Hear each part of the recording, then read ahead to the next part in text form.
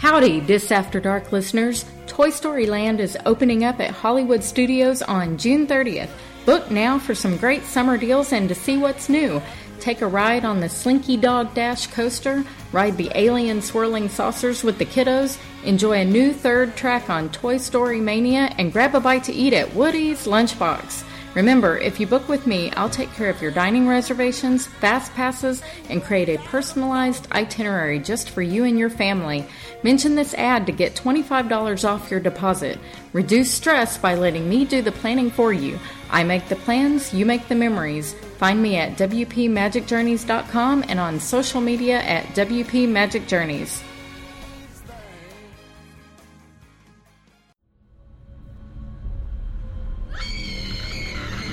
Dis After Dark podcast is sponsored by HHNUnofficial.com, the home of Halloween Horror Nights news and rumors all year round. Find us on the web at www.hhnunofficial.com. So stop the fog machines and clear the cobwebs.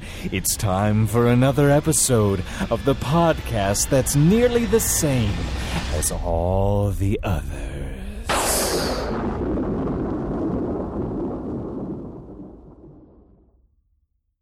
Warning. This show contains childish adult content and is intended for immature, mature audiences. Listener discretion is advised. The views spoken are ours and ours alone, not those of any other bugger. If you're easily offended, we strongly suggest finding another podcast. Everybody neat and pretty, then on with the show.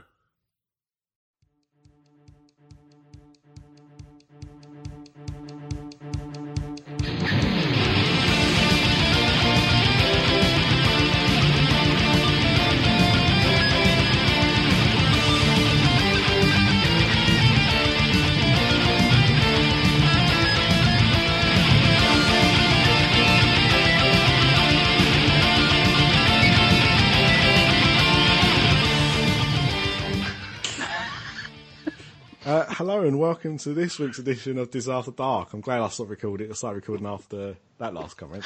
I'm Nick and I'm joined by three of the finest men.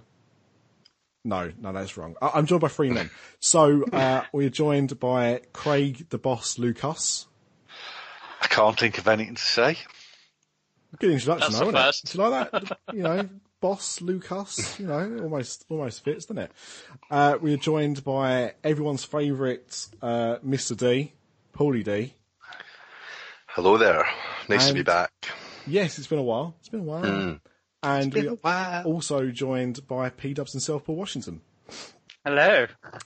See, the thing is, like, when I went to go and introduce Mr. D, I was going to introduce him as everyone's favourite Paul, forgetting there's about 12 Pauls associated with this podcast, and that wasn't going to really fly. Yeah, you start a fight there. Now, we were actually spoiling this a little bit because we just talked about the fact that Mr. D's not been on for a while. I'm not sure when this episode's going out, so he might have been back for a while, and that comment would have made no sense whatsoever, but that doesn't matter. You know, Happy Christmas, everyone. Happy Christmas. Or Easter. Yeah. Keep it going out then. But we're going to start this episode as we do each and every episode by asking what is everybody drinking. So, Craig, I'll come to you first. So I'll start with you. What are you drinking? Ribena. I've seen you drink Ribena before, though. Is it actually Ribena? No, it is Ribena. Okay, good stuff. I drank so much alcohol last week in the Highlands of Scotland. Or you drank so much alcohol in the Highlands of Scotland at another time. Last year. And I'm actually sitting on the couch next to me, Liver. Are you all right, Liver? Yeah, I am, yeah. I'm a bit battered, like. My head's done in. My head's done in as well, Liver. Thank you. You'll eat anything in Liverpool. Battered liver? That's disgusting. Oh, we've just give some little chippy in Scotland an idea now. K-Towns, it'll be on the menu at K-Towns on Yeah. It already is, I think. Mr. D, mid-swig, what are you drinking? I'm on the rum and coke, thank you very much. Nice white Yeah, rum and coke. Yeah, Proper I just... P-Dubs has got a very fetching mug this evening. What's in your mug? In my mug, I'm on the Havana rum coffee again. To warm me up here in the north. He literally looks like an extra from Game of Thrones tonight. Game of Bones. The beans were roasted and rubbed on the thighs of Cuban virgins to make his Havana roast. Or a donkey. I've gone for a very stupid choice because we're recording this podcast of an evening, but I'm taking a lead out of or a morning. No, I'm definitely recording. The podcast's definitely being recorded in the evening. It's just when in time. But I'm doing a Ryan, and I'm drinking a nice can of Monster Energy. Are you doing another podcast after this podcast? I might be doing a solo show. No one else is going to be up doing a podcast when I finish this one. There you go. Cheers, everybody. Cheers. Merci beaucoup. Now, on this episode, I've been really dying for a drink. I had to take a big swig, sorry. On this episode, we are going to go around as a round table, and we're going to look at things that we think can be improved.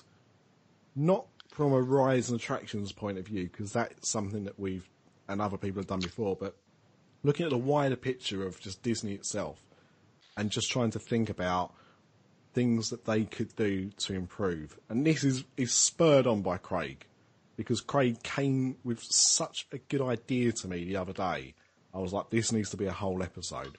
And so with that in mind, I think it'd be rude not to start with you, Craig, about your idea of what could make Disney better.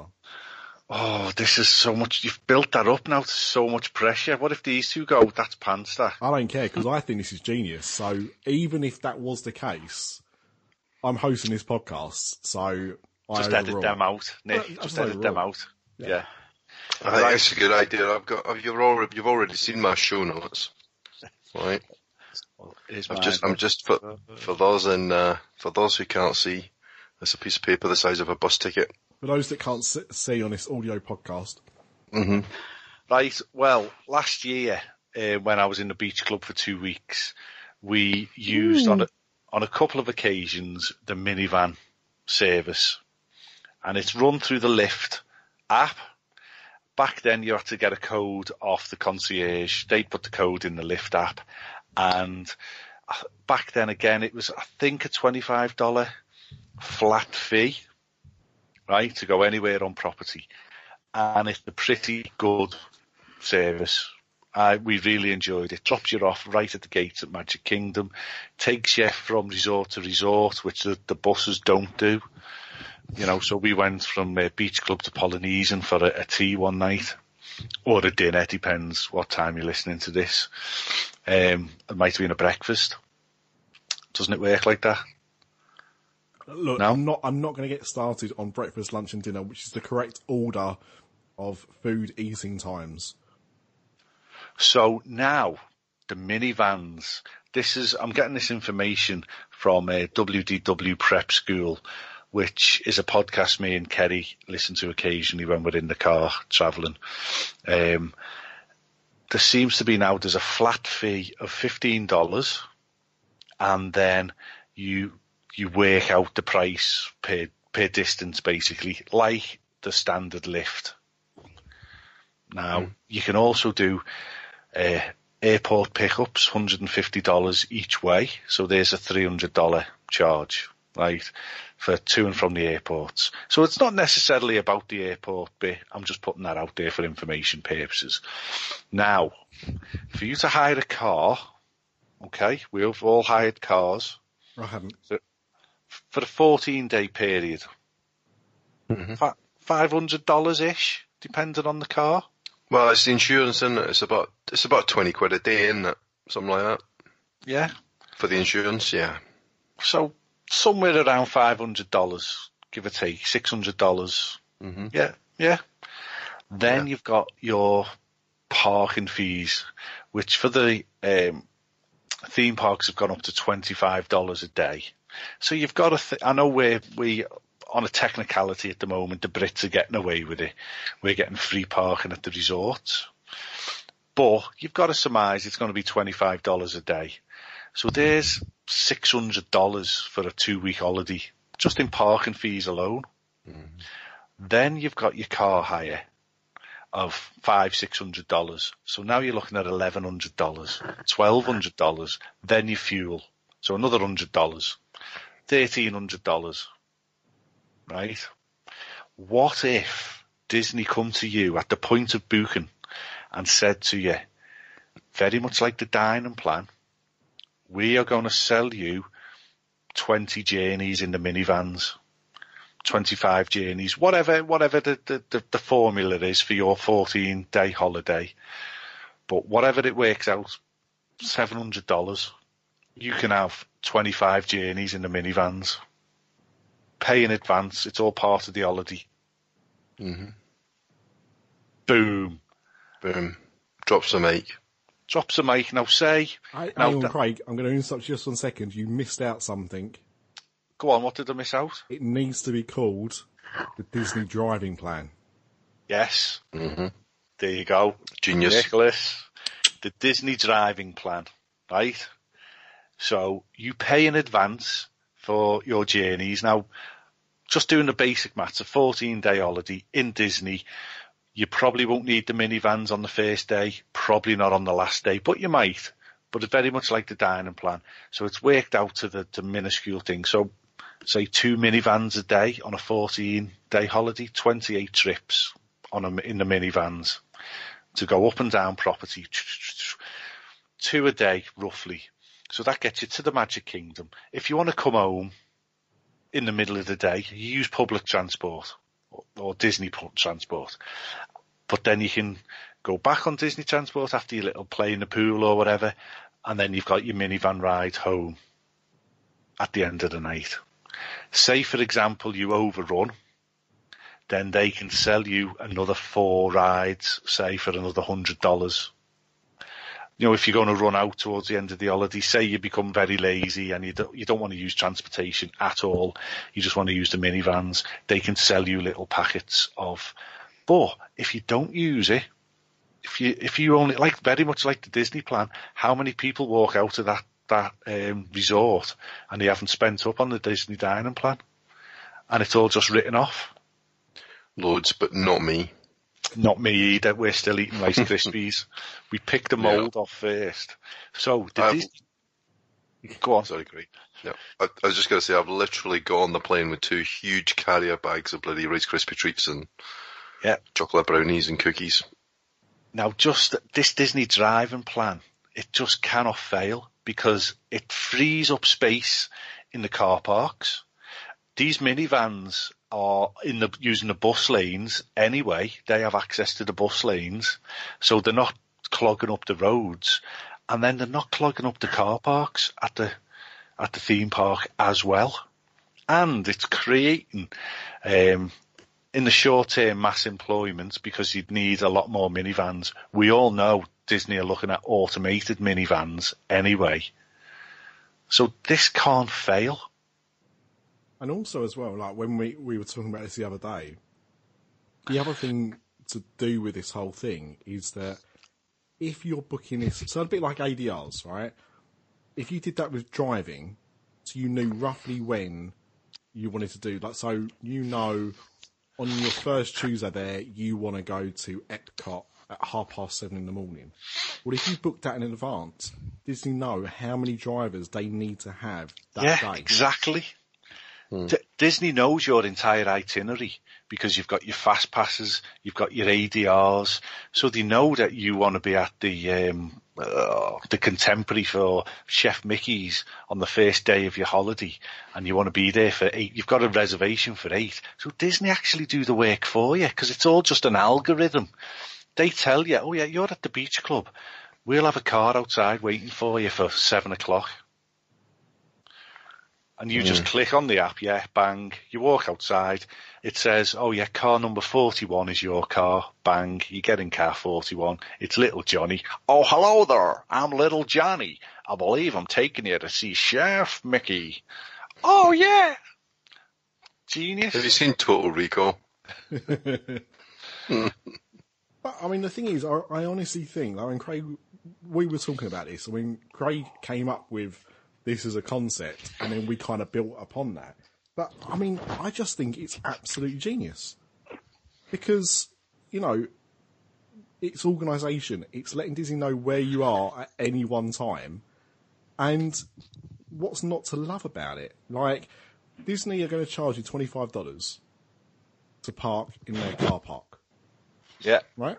So if they can work that out, so they're having to employ people, whatever. But people are going to be more inclined to do it.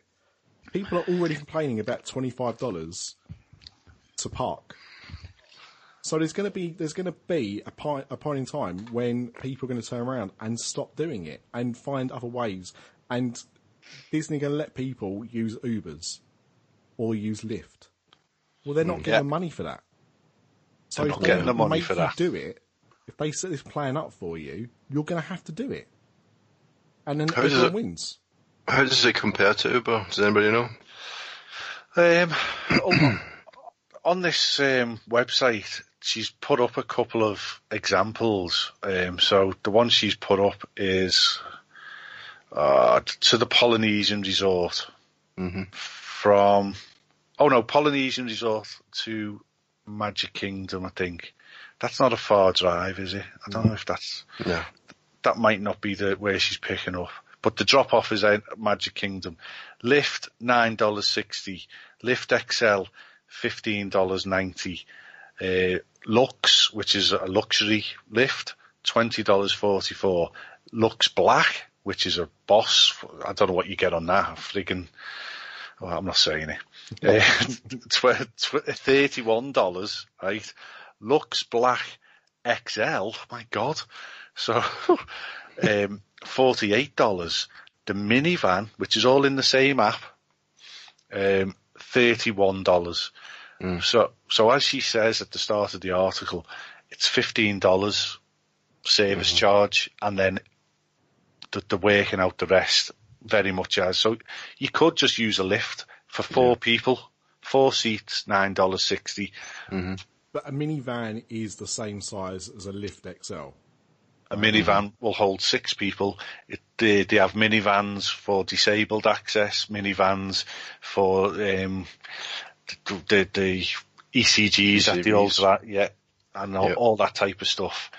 So I think you've got to compare it to the comparable. So even if you say it was I think it was Lyft XL, that was how much? $15?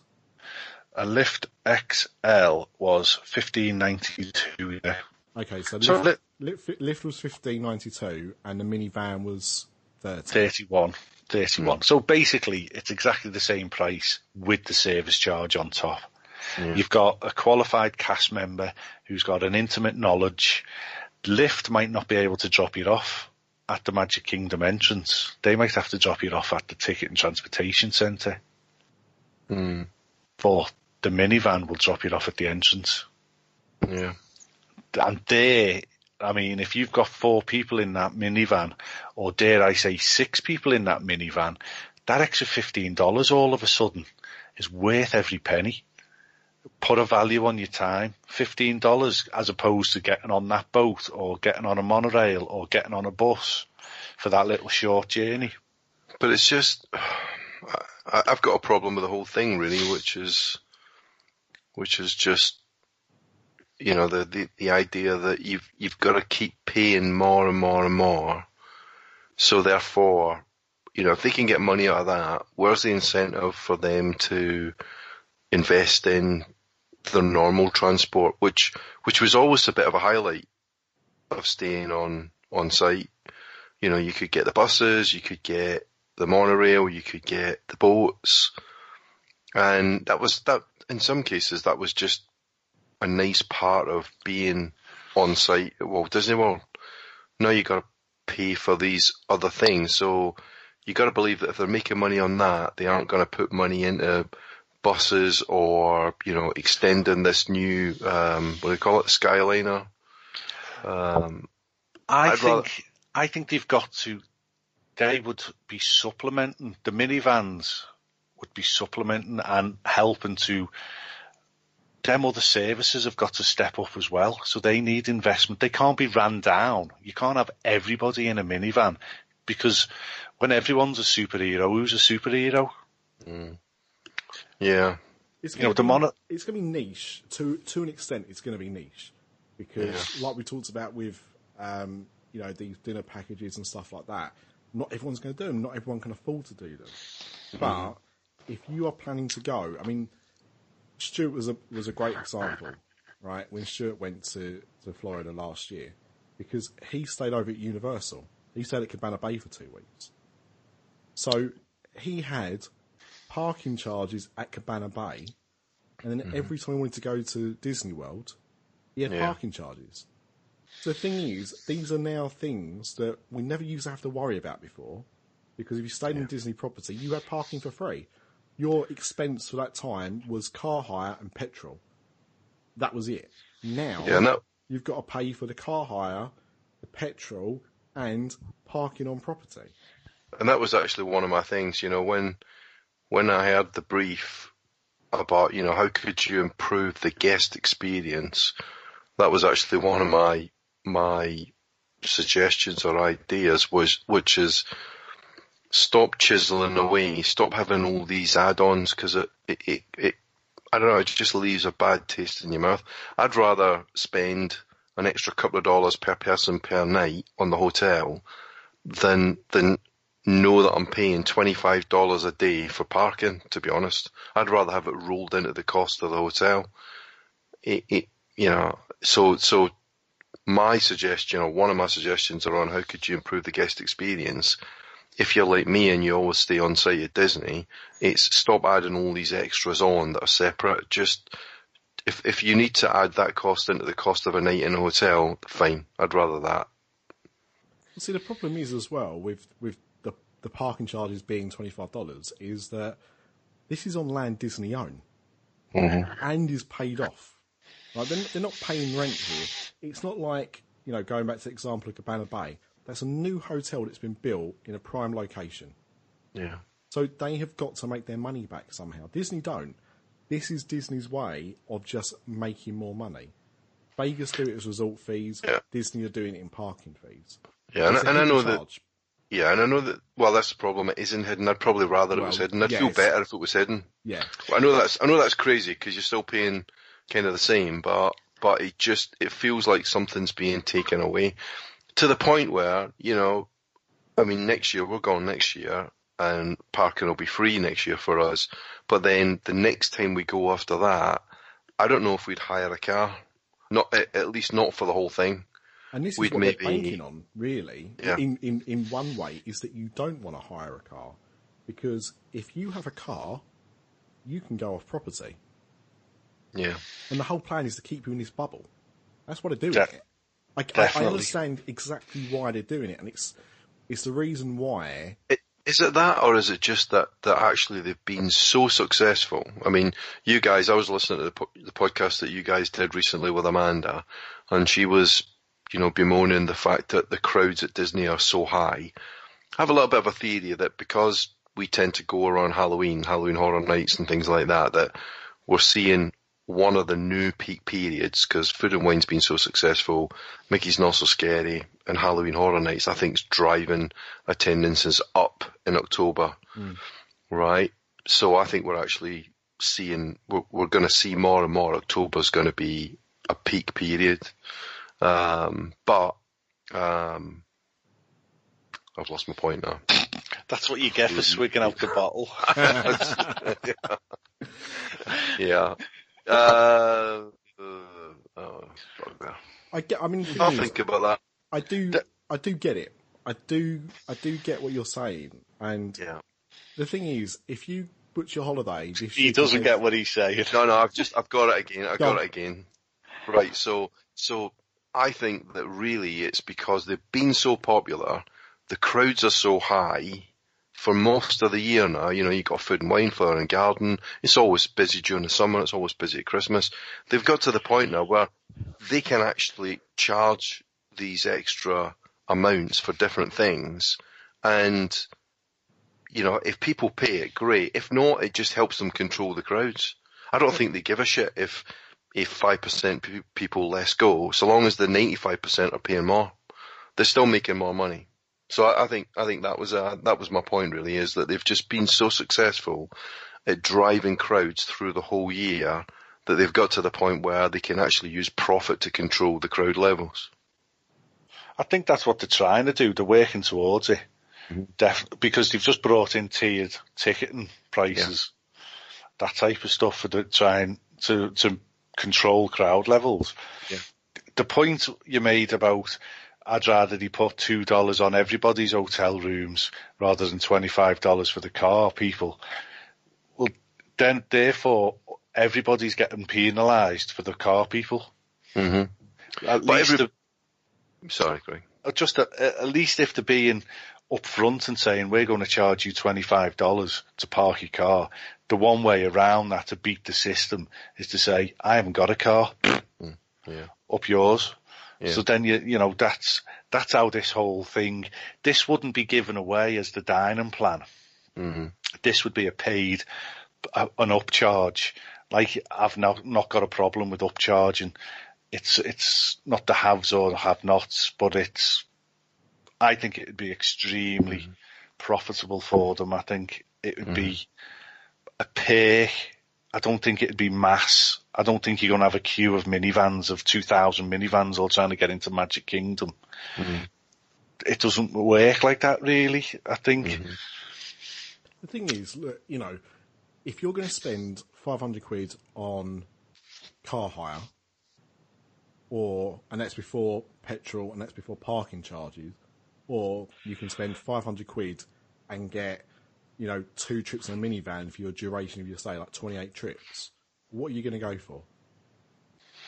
Because then you're being chauffeured. Yeah. You're spending the same money, except Disney see all that money rather than a car hire company and, you know, Shell or, you know, Texaco or whatever. But it does limit you though, because, you know, so say you want to go to the water parks and you don't have a car. Water parks? Well, no, they're water parks. Blizzard Beach, right. Typhoon Lagoon, right? So you've now got to take a bus that goes, oh shit, there goes my phone. You've now got to take a bus that takes you to Blizzard Beach and then goes to Disney Springs, for example, right? Or you've got to take, because you haven't got a car, and, you know, I know the piece about keeping you in the bubble, I get that, but sometimes when you're going to park up, you know, I'm not leaving the bubble, but it's much more convenient for me to take a car to go, say, Disney Springs and then go to Epcot, or the Boardwalk and then go to the Magic Kingdom. And you're more than welcome to do that. Yeah. But you'll be paying $25 a day for the privilege. You'll be paying $1,100 a holiday for the privilege of doing that. And which I didn't used to have to pay, which is what pisses me off. And also as well, you know, and that is a good point, but this is going to, like, our vision of this would be like a Disney dining plan. So therefore, on Tuesday, if you're happy to, you know, just get the bus all day, then you've got 4 credits for the next day. Yeah, you can bank them. You don't have to use them. If that's 2 trips a day, if you're staying at the beach club, you're not going to use a minivan to go to Hollywood Studios or Epcot. No. So you're winning on them days. And then you can go to and from the water park. If that's how it works, it might just be, you know, a certain amount per day and you've got unlimited use of the minivans. Yeah.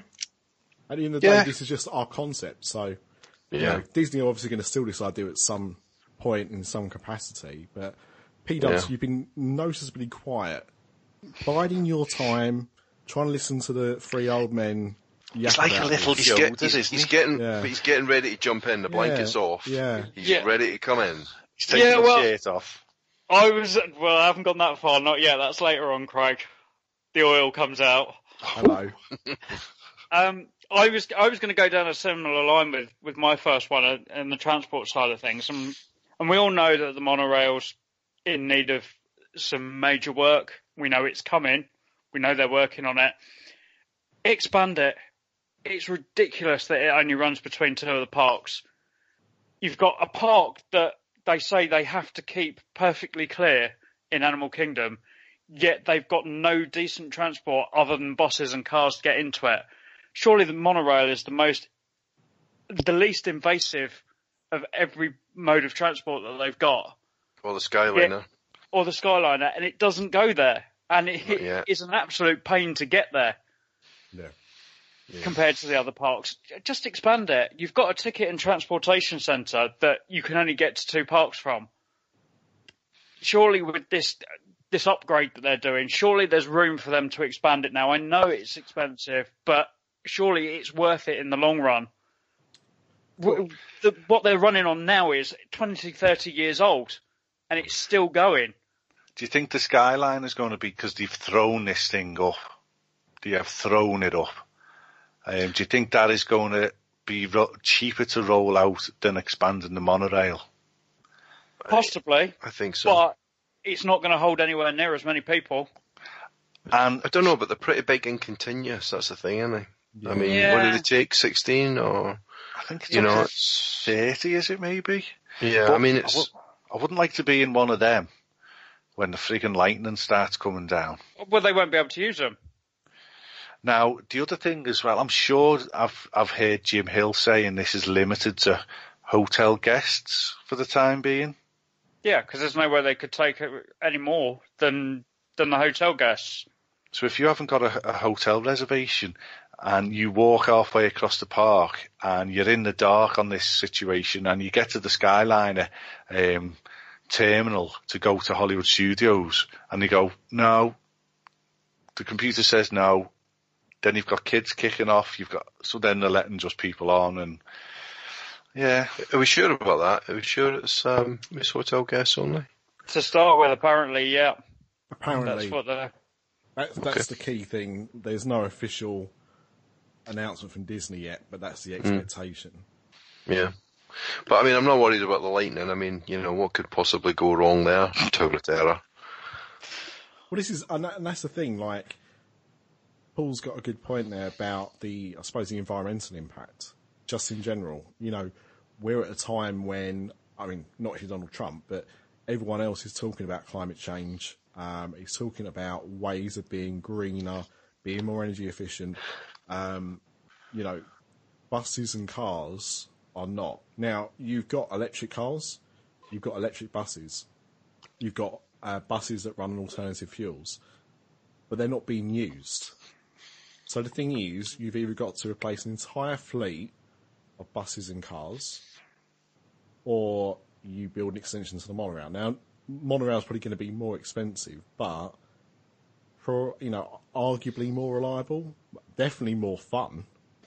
I mean, who wants to ride a bus? If I want to ride a bus, I'll go and ride a bus down the road. I don't go all the way to Florida to ride a bus. I can't ride a monorail in Essex, so bus wanker. I've got to do something more fun. I've got to do something that you can only do at Disney. Or, Haverbrook. Put them on the map. Apparently. But do you know what I mean? I agree. I think the monorail is a great system that they don't really utilise to its full advantage. And why it just does that small loop is beyond me. Yeah. There's so much room for expansion on it. And as I say, they've got a ticket and transportation centre that literally you can get to 2 parks from. And a couple of hotels. What happens? Yeah, I'd love to see them do that. I'd love to see them extend the monorail. I know it's expensive, but it'd be fantastic. And then, as we say, it's already due to go under a major refurb in the next couple of years anyway. So why not use that time to expand it? Yeah. What happens during a thunderstorm with the monorail? Does the monorail stop? No, it still goes. It goes faster if it gets hit. Yeah. 88 miles an hour. So, yeah. I mean, the thing is, this new gondola system they're putting into place, that is only going to be really usable during good weather. Do you know what, right? You've got to think that they've got the safety features in place, i.e. the lightning fork things, to protect them. Probably every stanchion is a lightning fork, and it's all earthed. I wouldn't like to be standing underneath one of them. Yeah, I think you're right. No, but I'm not. Because otherwise, they could this is an 18-hour tourist attraction. Basically 18 hours a day, give or take a shilling. It's running. So you're in that climate, it could only be running for 6 of them hours because of thunderstorms. It's just a write-off. I'm not thinking more, like, to me, like, yes, thunderstorms are a big problem in Florida, but surely a bigger problem is hurricane season, which seems to change and get longer when it does come along as well. Now, if it's hurricane season, they ain't going up. Well, you're right. I mean, they've got pretty good radar systems. You know, they shut the water parks if they see a storm coming. Yeah. It would be like that, I think. So you might get interruptions. Oh, I'm not saying that. Absolutely. I'm not saying that what happens, you know, if they're moving and it happens, they won't be putting them up. But what I'm saying is that other things will still be able to operate if there's a bit of wind. Yeah. But they won't. Yeah. Like, you can put as many safety features as you want, but you are not going to put something up in the sky when the weather conditions aren't right for it. No, you're right. I think there will be some weather interruptions, but you know, they've probably, you know, they've got enough experience to know that that's manageable. You know, I don't know what it's going to be, but it'll be a small percentage of the time, I think. Do you know when hurricanes are coming days in advance? Yeah. You know, so. Yep. So that was my idea anyway. Mm. Well, it's led on to conversation about other things, so I think it's good. I still think it's something they should really consider looking at, especially if they want to keep you in that bubble. And yet, I completely agree and understand with, you know, the against on that as well, because it's something else to add on top. But the thing is, we're lucky that we're still getting it for free. And that's the thing. I think if we weren't, and everyone else was in this position now where you're having to pay extra for parking in the hotels or in the parks, then this wouldn't be having a conversation we'd be having too much. The minivans would be able to remain as a niche thing for people that want that little bit of VIP luxury. But now you're going to spend the money one way or another. I mean, the thing going, the buses, the monorail, everything else, we're all paying for it indirectly anyway. Mm-hmm. That is that $2 that you've just said there a night. Yeah. That you pay on your hotel rooms. That's right. You know, and that's all built into a percentage of every park ticket is for maintaining the transportation system. Yeah, and that was my point really. Just roll it into the cost, you know. But they're not going to do that. It's done. You know what I mean? So we just gotta grin and bear it, I suppose. But it will make us think about after 2018. You know, I don't know that we'd have a car for the whole time. I think what we'd probably do is Magical Express to the resort, stay in the bubble for a period of time, go to the car care centre, hire a car for a couple of days, and then we'd do all the other stuff like Universal, the state parks, you know, spend a few days doing other stuff, and then back to Disney, turn the car in, and off you go again. That's the thing that is sort of, because next year we haven't got a car and there's 17 of us going. And do you watch Eleanor? Dreaming? Yeah, Eleanor Dreaming, yeah. Now, they, on one of their vlogs the other day, they ran out to the bus stop to go to the beach club and they waited 50 minutes for the bus. Mm-hmm. So that was a quiet part of the day. That can't be allowed to happen. Yeah, well, that's my concern. If the minivans are going well, where's the incentive to put more money into the buses and put on extra buses? You know, and I know what you're saying, the minivan is a niche thing, but they know that Uber is pretty popular. It's not as niche as you think, really. There's a lot of people using Uber. I mean, Heather was out there for 13 months working there, and she used Uber all the time. Mm. And her mates did as well. Not just going to the park and back for work, but, you know, going to the parks just for fun and going to the resorts or Disney Springs or whatever. But that's only good if you can get one. At the end of the day, there's got to be a limit. As Craig said, you can't suddenly go, okay, well, we're going to have 1,000 minivans now because that's how popular they are. It is going to be, niche is probably the wrong word, but it's going to be selective. It's going to be controlled in that way. So it's not a case of, well, no one's going to use buses, or no one's going to use the monorail, or no one's going to use another service, because they're going to have to. They wouldn't be able to just go, Because otherwise, they'd scrap everything and just have minivans running around on a slot car track. It's not how it's going to work. People will still use buses. People will still use monorails. People will also, we're talking about, well, do you hire a car? Do you get minivans? Well, you've got people that have spent every last penny into going there and haven't got any extra money. But they are going to have to rely on Disney transportation because they either don't have the money to or think, I paid enough for this holiday, I'm not paying any more. So you'll always have people that won't want to, even if it's saving time, wouldn't be interested in minivans or anything else because that's what they want to spend and that's it. So it's an option, but it's not going to, I think, decimate anything else. But it keeps you in that bubble. It's the reason I've never done Disney Dining Plan, because to me, unless I was going for, if I was going for 2 weeks of Disney and a third week going to other places, Dining Plan would be good.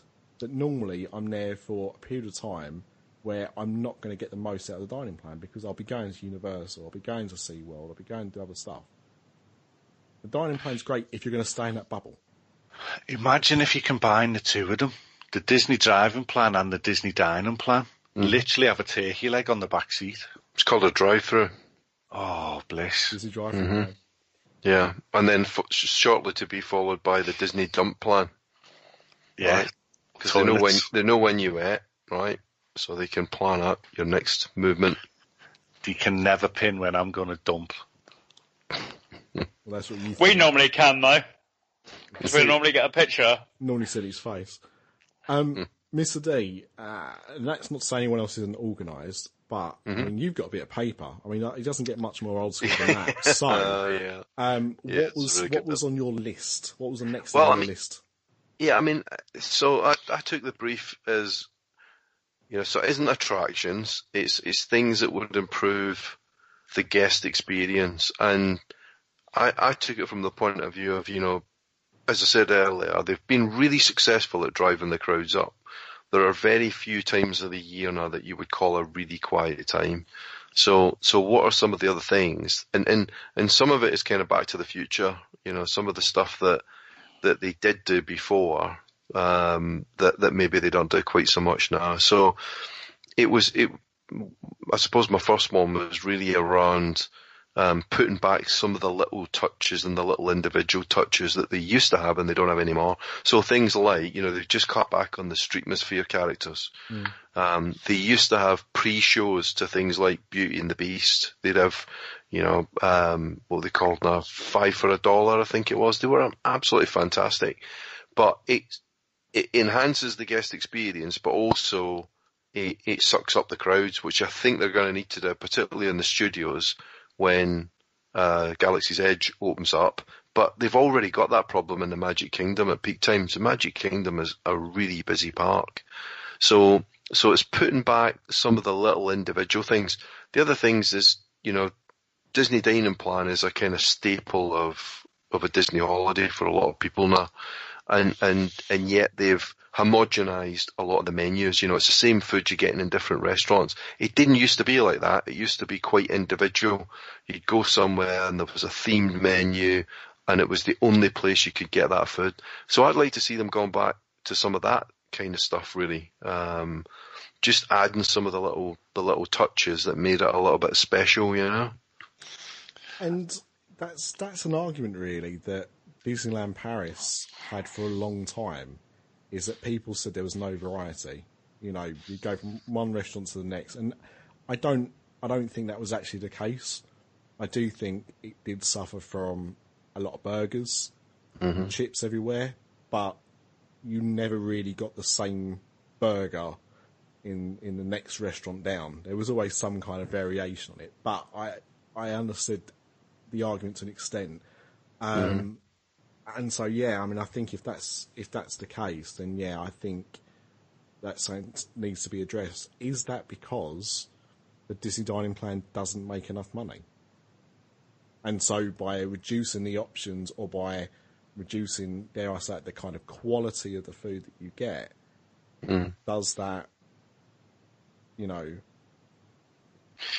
Yeah, well, it wasn't so much the quality. I think it's just, I mean, everybody knows that if you standardise the menus, you're going to save money. So, you're going to be buying things in bulk, and they haven't gone completely that way, thankfully. There's still some restaurants that have got some distinctive things, and you can't get anywhere else. But they've definitely gone more in that direction. And things like, the live entertainment, they've definitely cut that back over the years. And I understand that that's a cost, but when the parks are so busy, if it is an attraction, if it is something like a pre-show, right, where it means that instead of Beauty and the Beast being, 30 minutes, now you've got the pre-show as well, and the whole thing's 45 minutes. They've kept quite a large number of people entertained for an extra 15 minutes. There's got to be some kind of value to that, They haven't spent $40 billion putting in a new ride. So there is a cost to it, but there's a benefit as well. And, as I say, especially on the really busy parks at really busy times, I think it would give people another kind of experience. It does baffle me when you watch the likes of Lou Mongello and various vloggers, and I'm not slagging them off, but they walk in and they go, "This is the best mac and cheese on property," and you're just thinking, look, mate, the mac and cheese van has driven in one end of the resort and made its deliveries and dumped about 4 tons of mac and cheese into all these restaurants and then driven back out the other end. Yeah. Same with like chicken nuggets. These chicken nuggets are the best chicken nuggets on property.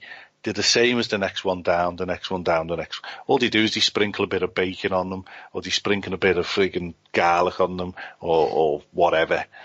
Do you know what I mean? There is a lot of that goes on. A bit of Sunday. Can I share a private story? No. I just celebrated. Come out. No. I just celebrated my 9th wedding anniversary. And one of the things that stands out the most about my wedding day was actually the night before the wedding. Whoa. And I hadn't finished. And the mac and cheese. We were in a Harvester, because that was the nearest restaurant to the hotel that we were staying in. And all the family that stayed overnight, we all went over the Roseless Harvester and we all had a meal together. Jelly deals. And, no, it was in Brighton. And, we were there, and this rather flamboyant man was sat at a table, not you, Craig, was sat a few tables along. And, during our meal, he jumped out of his seat and he said, "Please, waiter, get me the chef. I must speak to the chef." I was like, "Oh, Jesus, what's going on?" And this waiter brought the chef out from the kitchen, and he was it's making me laugh even thinking about it now. And he said, "Chef, I wanted to get you out here. I have to compliment you on the meal I have just had. I have been to many countries around the world, but this was by far the greatest steak I have ever experienced in my life. And I had to bring you out here to tell you how wonderful this steak was. It was magnificent." And he kept going on and getting more flamboyant and everything. And it was the weirdest thing, because anyone that's ever eaten in a Harvester, and I do appreciate that Harvester has been mentioned on this podcast far too much recently for no reason whatsoever. They don't sponsor us. They should do. But, I mean, it is just a chain restaurant steak. There is nothing amazing about a Harvester steak at all. And yet this bloke was talking about how extravagant it was and how he'd eaten steak in all parts of the world, and this was by far the best steak. And so, to be honest, whilst on the 23rd of October every year, I should be celebrating the fact that I've managed to remain married for another year, I actually am more concerned about the 22nd of October and think about that time that man in Brighton had the world's best steak in a Harvester.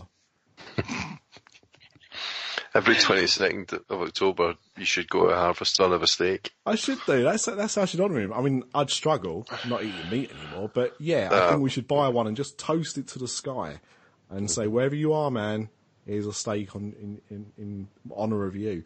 But yeah, I mean, that's the thing. I don't understand why people get so excited about food like that when it is just, a conveyor belt food, I suppose.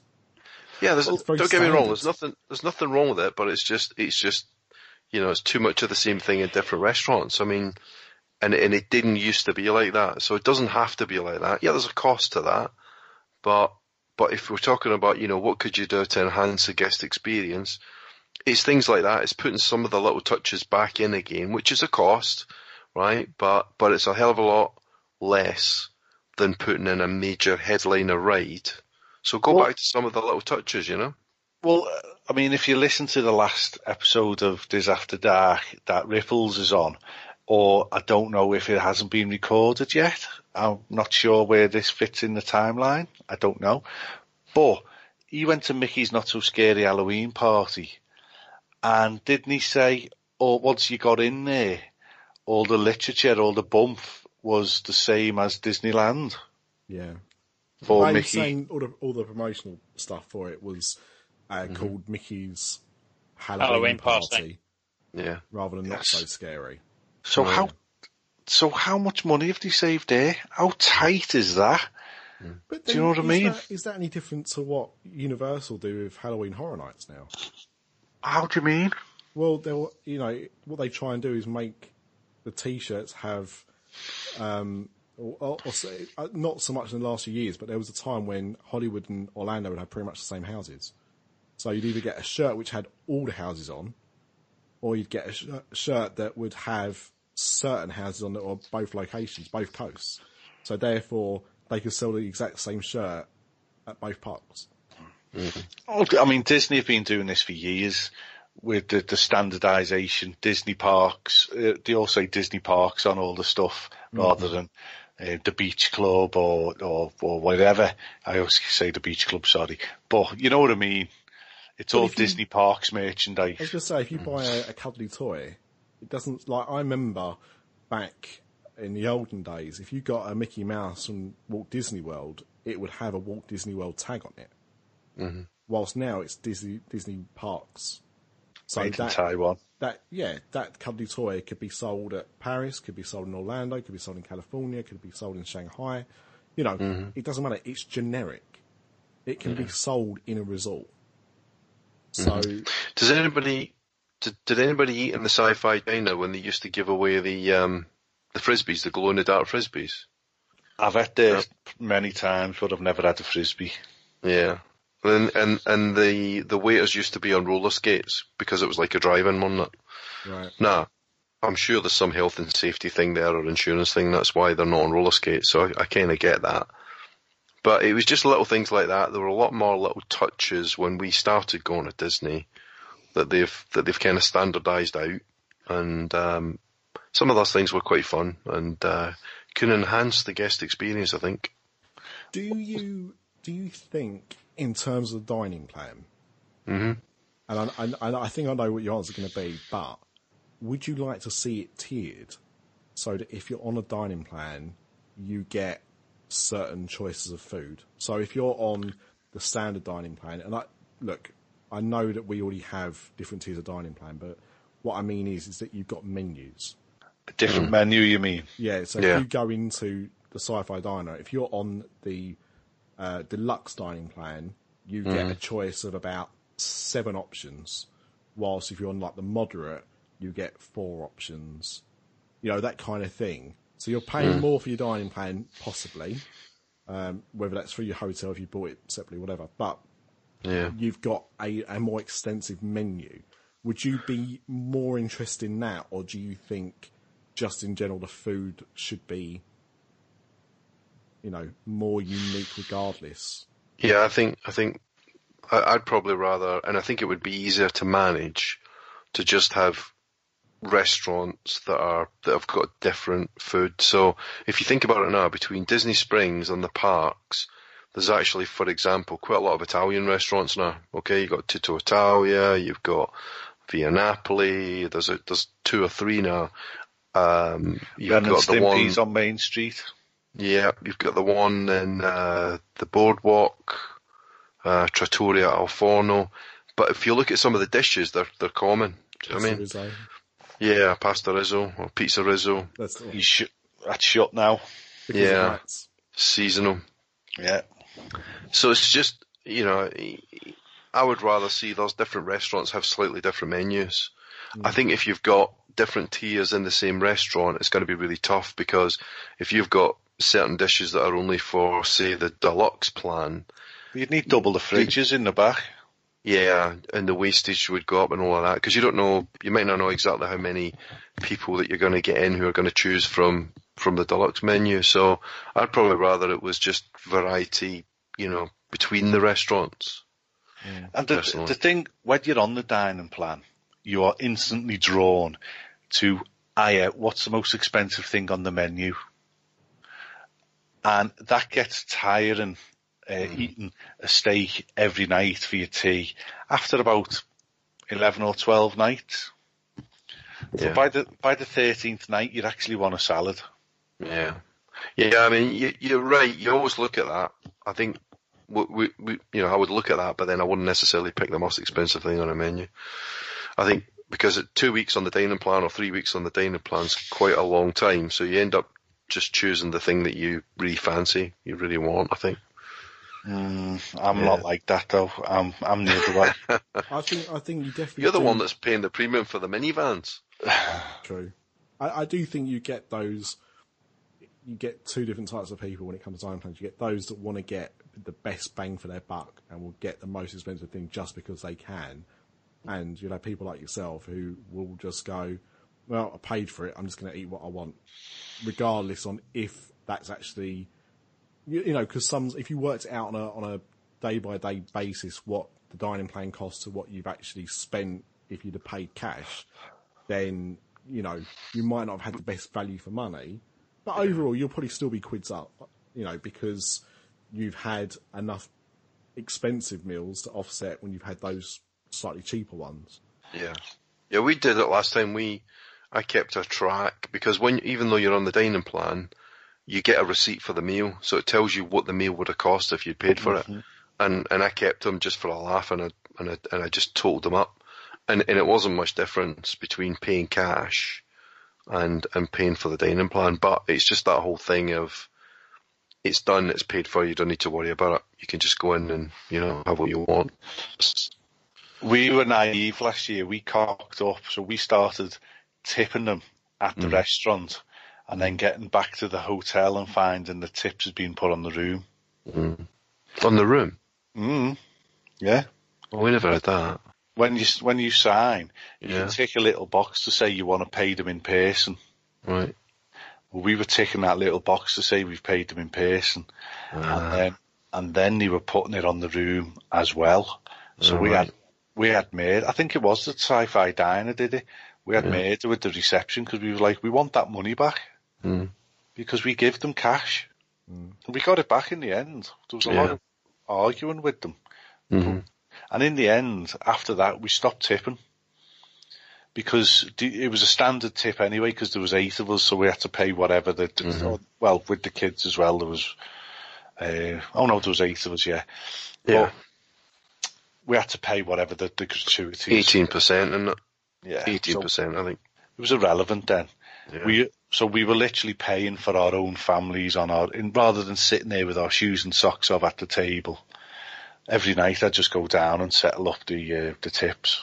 That's what we do in Liverpool, shoes and socks off at the table. Yeah, I can just imagine them in the kitchen, in the California Grill. Oh, you'll never guess, that bunch have got their bloody shoes and socks off again, for Christ's sake. We've all seen bread.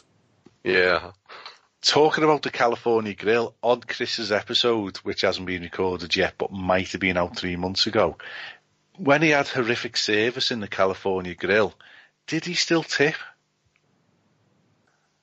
I can't remember what he said now. He didn't. He didn't say whether he tipped or not. I would have thought he would have done, just because he's a polite Brit. Yeah. I mean, regardless we'll come to that in a bit, but regardless whether he should have or not, I think that's the problem, is that you don't want to be chased out afterwards. So, P-dubs. I'm sure you've got a couple of books worth of improvements. So where do you want to go? He looks like Ronnie Corbett, doesn't he? Just about to tell us a little story. Well, 4 candles. But yeah, my next one was, and it's something that you don't hear very often, and I'd take something from Disneyland Paris. It may not look pretty, but it works, and that would be to put the scanners in instead of bag checks. Yeah. The queues to get through security at Disney World are atrocious at times. I know plenty of regulars that complain about it. And surely people would much rather put their bag through a scanner and walk through a scanner than have to stop, have someone put their hands in the bags, have God knows what checked, never knowing what's in there that you're not trying to hide but probably wouldn't want people to see, where you can just stick it through a machine instead. Wouldn't it be a laugh to just get like a big group of people and go through and everybody's got something really odd, something different in each of their bags, just like a fish or, I don't know, an organ. Do you know what I mean? A dildo. Oh, sorry, you said organ. I was say exactly that. See, when he said organ, I was thinking a foot. There you go. You're back to working at the tip again. So, Mr. D, have you been to Disneyland Paris and done the security thing? 'Cause I think everyone else on here has. Yeah. It was a joke, though. It was a farce. Okay. Right. Because you put your bag on there and the blokes were just talking. They were not looking at the screen at all. Yeah, that's you what could I've have seen had a as well. freaking rocket launcher in that bag and they would have no clue. Yeah. I see that. But Paul's absolutely right. It would speed things up. And obviously the American security guys are fairly vigilant. So it would be an improvement, definitely. To be honest, I mean, Disneyland Paris has something that Walt Disney World doesn't, which is machine guns everywhere. So, regardless, even if you think the security might be a little bit lax, there's enough firepower in a very short space of time to make sure nothing drastic happened. But I've got to say, like, my experience hasn't been quite as bad as that.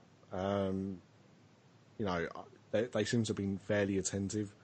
But maybe, you know, I've just been lucky when going through. But that park feels more safe. Like, I've never felt more safe in a Disney park than in Paris because of the fact that they have those, if they use them properly.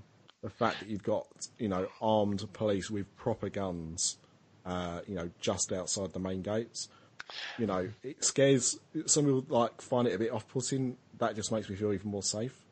I just think it's a much better and quicker way of doing things as well. I agree that the current system at Disney World is just far too long.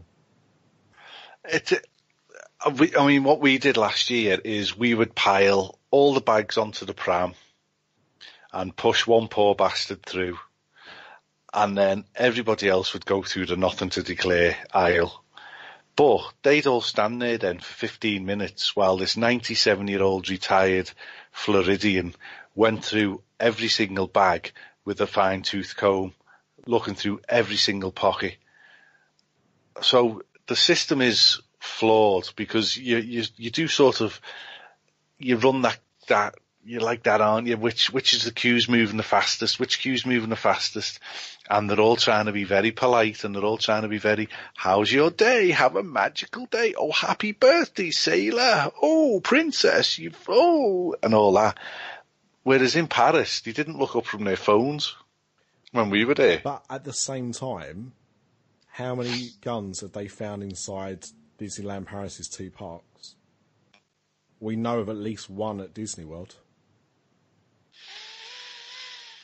Yeah, but do you know, if anybody wanted to get a gun in any of them parks, he could get a gun. Of course they could. I'm not saying that. He could bypass that security if he wanted. But that's what I'm saying. So the fact is that I think Disneyland Paris have got a better system, even if it's not implemented properly. And Disney World check everything and still let people in with guns. So yeah, I think scanners are a good idea. I think that until there's I don't want to say it, but until there's a massacre or some horrific event takes place, it won't be brought in. But it should be brought in. It's both systems are more a visual deterrent than anything, because it depends on the person, how vigilant they're being, how big the queue is. Because I've been there where they've nosed through 2 pockets of my bag and then just waved me on, and my bag's full. Yeah. But because the pressure is mounting, they've just waved me through. I could have had a Glock or something. But then saying that, I mean, you know, nothing is completely safe, is it? How many people have got on airplanes since 9/11 and all those security measures have been put in place and still brought guns on, still brought bombs on, you know, and that's with people that are, you know, supposed to be top notch at doing that. So no system's perfect. As you say, if somebody wants to do something, they'll find a way. But in terms of queues and experience, yeah, I think P-Dubs is onto something with that one.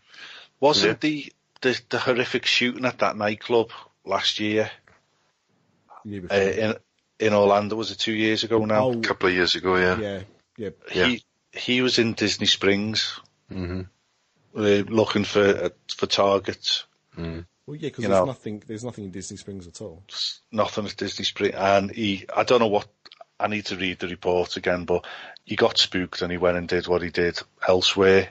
You know, but what's to stop him getting on one of the boats at Disney Springs, going to one of the resorts, and, you know, it just doesn't bear thinking about. There's ways and means for them to do whatever they want to do. Yeah.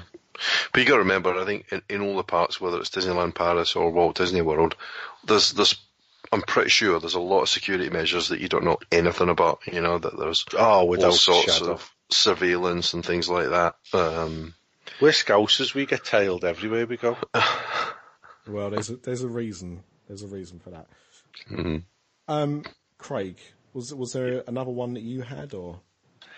I did have another one, didn't I? And I put this out to the group so you all know about it. Yeah. I want to get rid of FastPass. I want on my list. I want to take the Universal model, and I want the deluxe resorts of how many there is at Disney. There's 5 Walt Disney World. I want them to all get free, unlimited FastPass. Yeah, controversial. I don't like it. I don't like it. I do.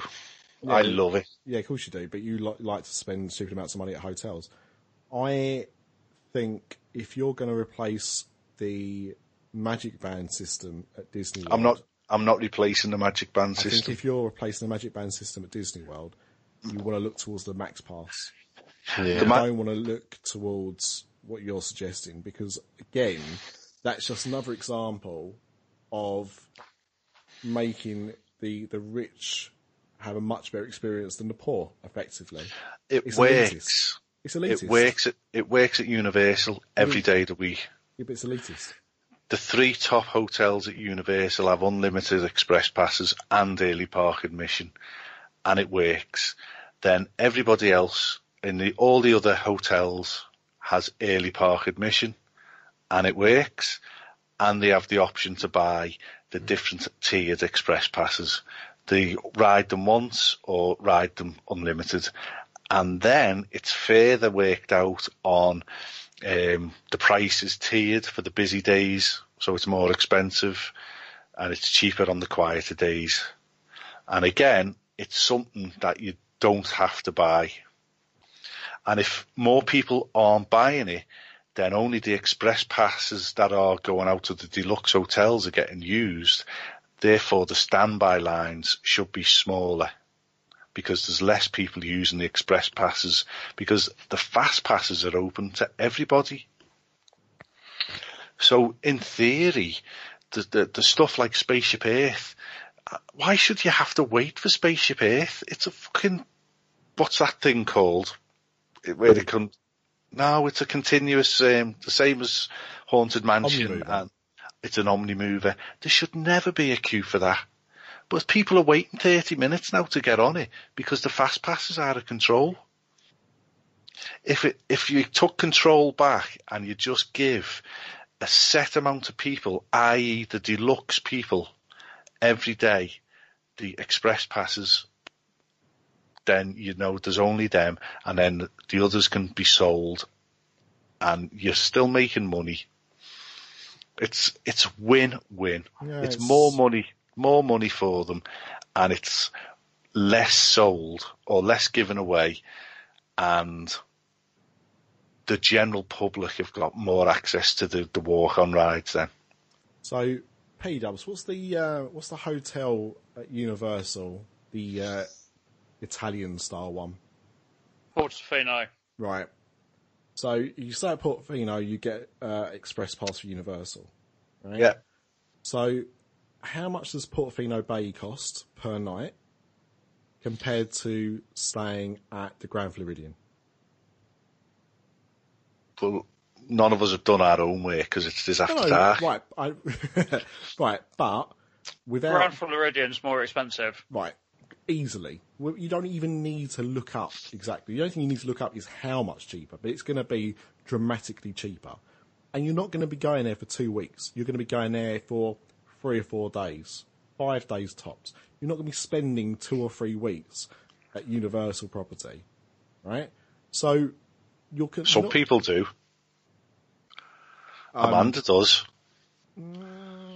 Yeah, well, but she wouldn't stay there for 2 weeks. But anyway, regardless of that, the fact is you're not She would going if to she be spending could. the money. You're not going to be spending the same amount of money as you would do having to stay at a deluxe resort at Disney. That is for people in a way where money is pretty much no object to do. No. It is. To stay at a deluxe at Disney, you've got 4 parks to start, whereas you've only got 2 parks at Universal. And so you don't even need an express pass for most of the year. The only time you need an express pass is during the summer. What, at Universal? Yeah. Yeah, I don't think it's as big of a deal as fast passes are No. at Disney. If And you also, don't I think you got more deluxe rooms as well. You got far more deluxe rooms at Disney, so you're talking about a much bigger group of people. But you've also got double the attractions, more than double the attractions at Disney compared to Universal. But it's the headliners, though, isn't it? I mean, that's the thing about the principle of Disney's FastPass that I like is, you're going to spend a hell of a lot of money, and the particular prices are still going up. You spend a hell of a lot of money for a couple of days at Disney. For your average American guest, right? They don't go for 2-3 weeks. They go for 3, 4, 5 days. So maybe 1 day in each park, maybe 2, and having the FastPass system gives them a chance to at least get on 1 or 2 of the big headliners each day. But they could still have that because they'd be staying in a cheaper hotel, one of the moderates or the budget. I can never remember what they're called. Values. The value resort, yeah. Mm-hmm. They can do that and just go and pay $60 per person to ride once on every ride in whatever park they're in for the day. Mm. Yeah, right, I don't know. I tried to find out how many deluxe rooms there are on property at Walt Disney World. Let's say it's 10,000 people, right? Ballpark figure, making it up, got no evidence. There's 10,000 express passes every day going out, right? At the moment, how many people are at that resort getting fast passes every day? At a busy peak, maybe 50,000 per 200,000 people in the parks, all fighting for fast passes. If you've only got the elite or whatever you want to call them staying in the deluxes and they're 10,000 express passes, then surely that frees up the standby queues to move a lot quicker because there's less express. Yeah, but then they get oversubscribed. Which? The standby lines. But they don't, because there's no everything worked before FastPass and Express Pass existed. The lines moved. Yeah, but you've always had FastPass. Well, as long as I can remember, you've had FastPass at Disney.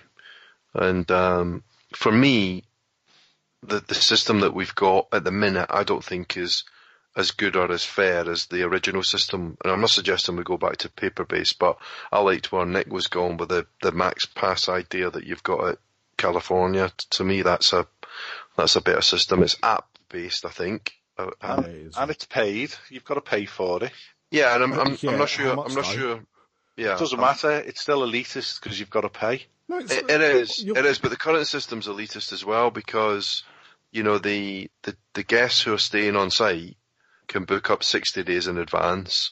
Bingo. And if you don't stay on site, you can only book 30 days in advance. So if you're not on site, your chances of getting Flight of Passage, a fast pass for Flight of Passage, are the square root of SFA, right? Amanda couldn't get Flight of Passage. No, she won't. She won't, because by the time she gets there, they've been gone by 30 days. Exactly. But if she was to walk into the park and buy an express pass, ride each ride once in Animal Kingdom for the day, she's on that ride once. Yeah. I'm sure Disney will model that. And if they could make more money on it, I'm sure they would. I don't know. I just think the maths are a bit different in Disney World. I suppose you could do it. You probably have to limit the number of fast passes that you sold in a day. Which Universal, I presume, do. Yeah. They probably do because there's not the demand. Again, you're comparing a theme park which has, you know, a much lower attendance to a park that has a much higher attendance. So it has. You can only fill what you've got, and at the moment, Universal is a 2-park and 1 water park attraction. So, therefore, the hotels you've got are comparable to the 2 theme parks you've got. Disney's got 4 theme parks and therefore has got more hotels. It's just, we need to see the fractions and whatever and the percentages and all these big mathematic words. But I would imagine if you had the charts and everything like that and it was all worked out, there's not much difference. If you put another 2 theme parks at Universal, you could double the hotels. Couldn't you? I get what you're saying, but the thing is, like, to me, if you're the Universal model is great for what it is, but no one buys the Express Pass at Universal if they've been there before or they know the score. The only people, to me, that buy there's 2 types of people that buy Express Passes. There's people that go during the summer where it gets extremely busy. That's one set. The other set are people that have never been there before and think, it's going to be really busy here, I'm going to buy Express Passes, and then find out every ride's a walk on. Yeah, that was us. That's what happens. That was us. When me and Craig went last year for the weekend, apparently I mentioned that quite a lot, we had done everything in not even 2 full days. Yeah. We did Universal on one day, we did Islands Adventure by lunchtime of the second day. No Express Passes. Yeah. Early park admission. But we missed out half the rides. What did we miss out on? Rip Ride Rocket was the only thing we didn't go on. No, it's not. It is. We didn't go on the Zeus trolley train ride. Right. We didn't go on One Fish, Two Fish. We didn't go on Zeus's carousel. Okay, so 3 attractions we would never have gone on. But we could have done. The option was there. We could have went on Storm Force Accelatron. We didn't even go on Doctor Doom. Right, so Craig is right. We didn't do all the rides because, like, frankly, we didn't do the rides that were shit. Now, would you not, right, so you go into the Magic Kingdom for the day, you've got 3 fast passes, you've stayed off property, so you've got 3 fast passes for 3 substandard rides. They're not the top hitters, right? They're all the little ones, right? The ones that you could walk on anyway. But you've got fast passes. So you've got fast pass for Little Mermaid, you can walk on it. You've got fast pass for Haunted Mansion. Generally, you can walk on it. You've got fast pass for Dumbo. You can normally walk on that now, right? But that's it then. Then you've got to start fighting with everybody else for your 4th fast pass, your 5th fast pass. If you're lucky, your 6th fast pass. Imagine if you walk into the Magic Kingdom and for $70 you can ride every ride in that theme park for that day. No, because you're mental, Craig. Because once again, you are. Because once again, you pull this ridiculous figure out of thin air I've just made that figure up. No. I know. There is a figure. But you were the You would person. You would have. No, I wouldn't. You were the person who the other week said that you thought the Toy Story breakfast was good value for money at $90 a head. Well, it's only about $70 a head, but yeah. Whatever. I think it was 70 plus tax or whatever it was. Right. So, and that's for an hour and a half's extra access. So where you could ride Slinky Dog until you're throwing up 10 times on the bounce. No, you could. You could stay on Slinky Dog. You could get off, walk around again, and get back on. There was no stipulation. You can only ride Slinky Dog once. You could ride that as many times as you want. You got a fast pass for it once. Each ride, you got a fast pass once. You didn't. You did. There's no fast passes. You don't. You can go on everything in there. I'm pretty sure you said that you got a fast pass for each attraction. The fact that you could queue up for the rides afterwards is neither here nor there. In Toy Story, in the Toy Story breakfast, no, you just walk in and you just go on everything as much as you want. For an hour and a half. Yeah. Which includes actually eating as well. No, that's the thing. You could eat on the way out. Yes, that hour and a half includes you getting something to eat as well. Well, you can eat at the end of the hour and a half, I think. Yeah. Oh, right. So what you're saying is that you get chucked out at 10 o'clock and you could then have breakfast at 10 o'clock. Yeah. Right. Okay. Yeah. Right, so you got an hour and a half. But that's $70 for plus tax for an hour and a half. I'm saying $70, $80, $90 to ride every single ride in the Magic Kingdom once. See, I don't think Disney want that though. No, because why only limit you to one day in the park when they can have you for 3 or 4 days in the park, and every day you're there, you're spending more money on food, gifts, whatever. That's I why do see that there's definitely options that they could include, like the higher level, the deluxe get offered an extra 2 or 3 fast passes that they can pre-book and things like that. There's definitely options to expand their fast pass project, should we say? And I think they're still learning. Well, that's what they have done that, haven't they? With the it's $50 a day to get an extra 2 fast passes in the suites, isn't it? And you've got to pay for a minimum of 3 days per person. Yeah. Now, that is them experimenting, because the rumour was when all this was coming out that if you were in a deluxe hotel, you were going to get more fast passes anyway. And that's the way I'd rather see it. I don't like all these bets where you add more, and I'd rather, okay, you stay in a value resort, you get 3 fast passes. You stay in a moderate, you get 4. You stay in a deluxe, you get 5. Because the prices are different, and it might mean that they don't discount deluxes as much, for example, because you're getting that perk, but it's all kind of rolled into the cost. I'd rather that than you stay at a deluxe and then you've got to buy, or you can buy some other package on top of that.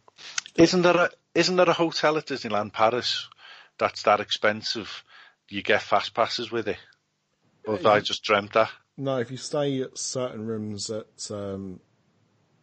Newport Bay and at the Disneyland Hotel, you do. If you stay at a certain level, you do get fast passes, but it's not unlimited. You get, I think it's 2 or 3 fast passes per day.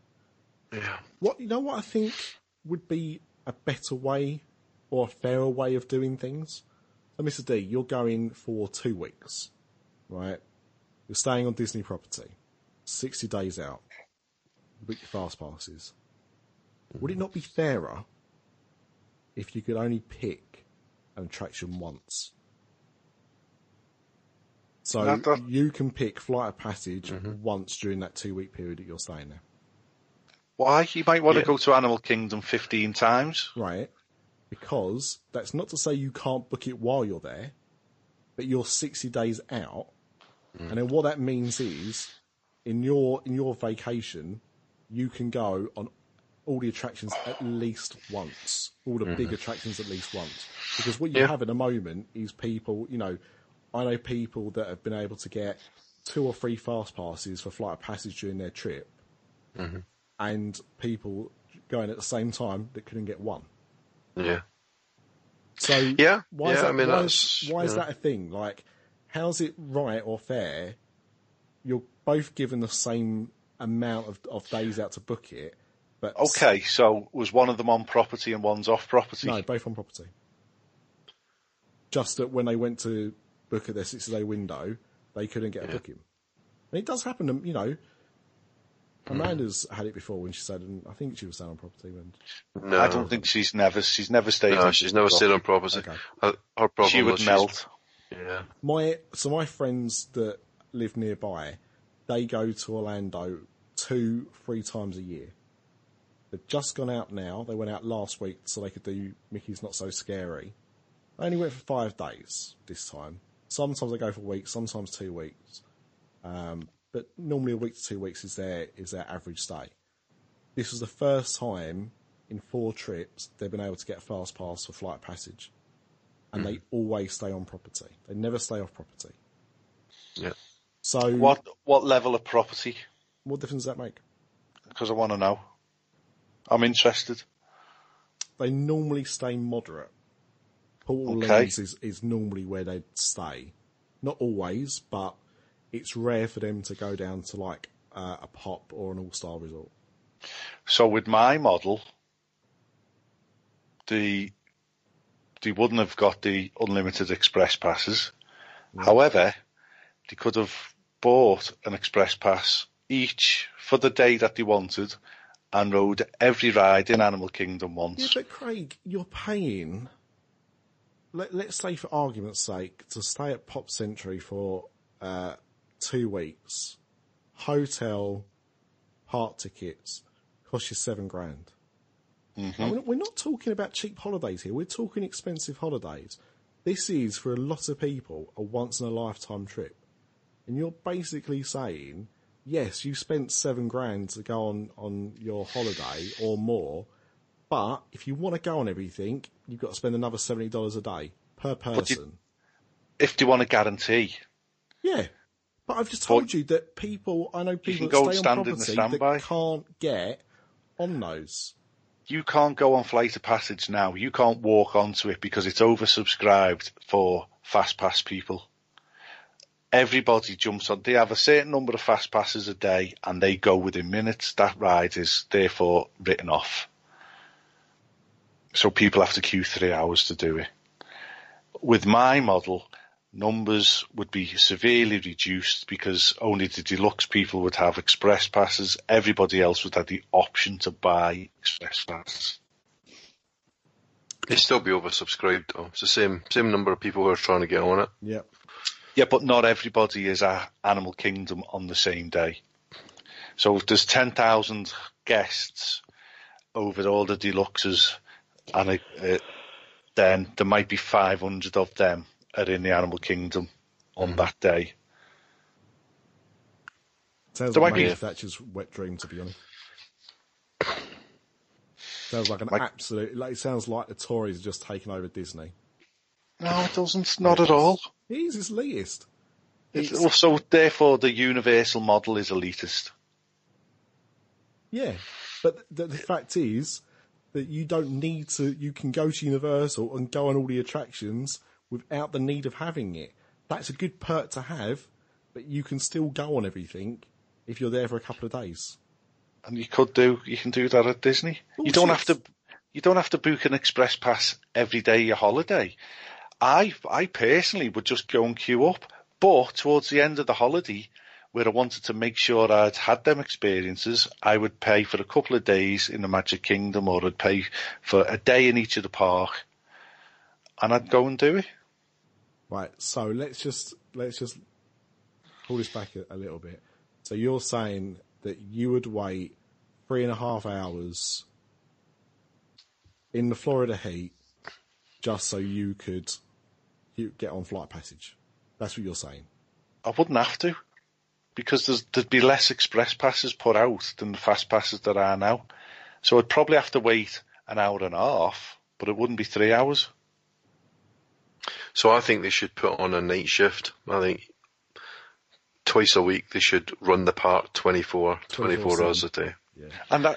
And that is another option as well, definitely, especially on that type of ride, because it's all indoors and everything like that. Don't be surprised if it isn't for Star Wars. Yeah, exactly. I think that's the way it's going. Yeah, it doesn't have to be every park, but where you've got like a super popular headliner attraction or something like Star Wars, yeah, until people eventually, you know, the novelty wears off, then yeah, run a couple of night shifts. And even more so with Star Wars once the hotel opens, I think, as well.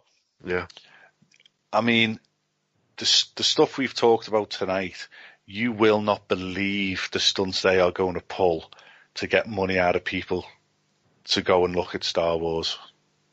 And I'll be honest with you, I'm not that interested in Star Wars. I like it. I made up our graces into it. I'm not going to be climbing over people to get into Star Wars. And we're relieved. We're going next August, and we're relieved it's not open. Well, we took a similar approach. We were gutted originally that we were going to miss it, and then we sort of come to terms with it now and thought, well, actually, it could be good because it might not be as busy, and then we'll probably wait a couple of years until the hoo-has died down, and then we'll go. And that's our thinking as well. But yeah. You wait till you see the breakfast packages, the nighttime packages that they're going to be rolling out. Everything they're doing now with the Toy Stories and the avatars and everything like that is all beta testing for Star Wars. Mm-hmm. Yeah, sure, you're right. And if with the pricing, if people are prepared to pay $70 to go and sit on a Slinky Dog, how much are they going to pay to sit on Darth Vader's lightsaber? I'm not even entertaining that statement at all. Yeah. Mr. D. Yeah. Another one for you? Yeah, another one for me. So, this one... by the way, notice I haven't gone. No, I know. Just noticed that. There's... Do you want to go? No. Carry on. Okay. All right. So this one is about the cast members. And again, so the theme here is how do you improve or enhance the guest experience? So the cast members, I think, are fantastic in Disney World. But there is definitely some things going on. I mean, you know, the whole minimum wage thing, you know, how do you expect to get the best out of the cast members if you aren't paying them a fair day's money? And let's be honest, you know, Disney are making profit. So invest in the cast members, and that's all the cast members. So it's mousekeeping and, you know, the guys that drive the buses and all of that, because they're part of the experience. They're a big part of the experience. So training and wages and just keeping that Disney magic going. So, I mean, we've always stayed on site, and, you know, go back a few years and mousekeeping were fantastic, you know, so the ladies that make up your room or the people that make up your room, you know, they'd make these little towel animals and things like that, or if the kids have got loads of little toys, you know, they would arrange the toys and doing funny little things and stuff like that. They don't do that now, right? They don't do that so much now. They might if you tip them. The next day you might get a couple of towel animals, but it's definitely changed. So there's my piece. It's invest in the cast members. I mean, I think you're spot on. My problem with it is that Disney will always use profits as being an excuse as to not to. Oh, well, if we pay them more money, then we won't have as much money to invest in the parks because profits will be down. So that's my only issue with it, is not that you're wrong, you're absolutely spot on, but there'll always be a reason as to why they can't do it. Sure. When you've got situations where people who work at Disneyland are living in cars, that is not acceptable. And not Cars Land either, we're talking their own vehicles. Yeah, of course. I mean, it's disgusting. But then is it any different to what we have over here at the moment, which is food banks? I mean, when did food banks become a thing? I never heard of a food bank when I was a kid. But now we have people that work full time that have to go cup in hand to get goods given to them that people have donated because they can't even afford a weekly shop. This is a global problem, it's not just a Disney problem. The reason why it's shocking at Disney is because that company makes huge profits every year. Whether that's through the films, whether it's through the theme parks, whatever, make massive profits. And they've got staff that do that. But Nick, you've got people who work in Apple. You know people who work in Apple, right? How do Apple treat their employees, wages wise? Are they on minimum wage or are they? They're paid better than standard retail. Not by loads, but they're paid a bit more than your average retail staff. And then sorry, Craig. I was just going to. They do get perks for their Apple product. You can buy Apple products discounted. Yeah, but I mean, to me, that's just a way. I mean, yeah, it's probably why a lot of people do it, but that's a good way of the company getting you to actually help. Yeah, of course it is. It's in a way almost a false economy. Not. Or you can just speak to Craig's guy. He'll get you some Apple cheap. But I mean, and Disney do that with their cast members. They can get family members in for free or discounted and stuff like that. But they should be paid better than because they're on something like $15 an hour now, and that's not now. That's in about 2 years once this new pay deal goes through. And I think the point is if you go back and actually you don't even need to go back. Even still today, the cast members at Walt Disney World are a big part of the experience, and they're a real asset. And if you talk to people who go to Thorpe Park or go to Alton Towers and then they go to Disney, they can't believe it. It's like night and day. So they are a part of what's different and better about Disney. But you got to be careful that you keep investing in that. Otherwise, you get to the point where, and we noticed the difference in the Universal cast members. Going back a couple of years ago, was not impressed by the Universal cast members at all. But Universal have definitely invested in their cast members. They are much better than they used to be. Well, it's like Universal's going up and Disney potentially are coming down if they're not careful. So that's the point, really. It's a big part of the guest experience, and it's not just about Galaxy's Edge and headliner attractions. Well, look at how many, if you went on internet forums or Facebook groups a few years ago about Disney parks in general, or especially Orlando groups, you would have all the Brits going to Disneyland Paris, because I loved going to Disney World, I went to Disneyland Paris, and oh my God, the staff were awful. They talked to you horribly. There's no smiles, there's no this, there's that, and the other. And that was a genuine thing. Now, I've been to Disneyland Paris way more than I've been to Orlando, and I've had normally really good cast interactions and experiences, but I did notice that, not everyone was like that. Now, fast forward to now, and if you go on those same groups, people complain that the Orlando staff aren't smiling and happy and what they were a few years ago. So it's being noticed.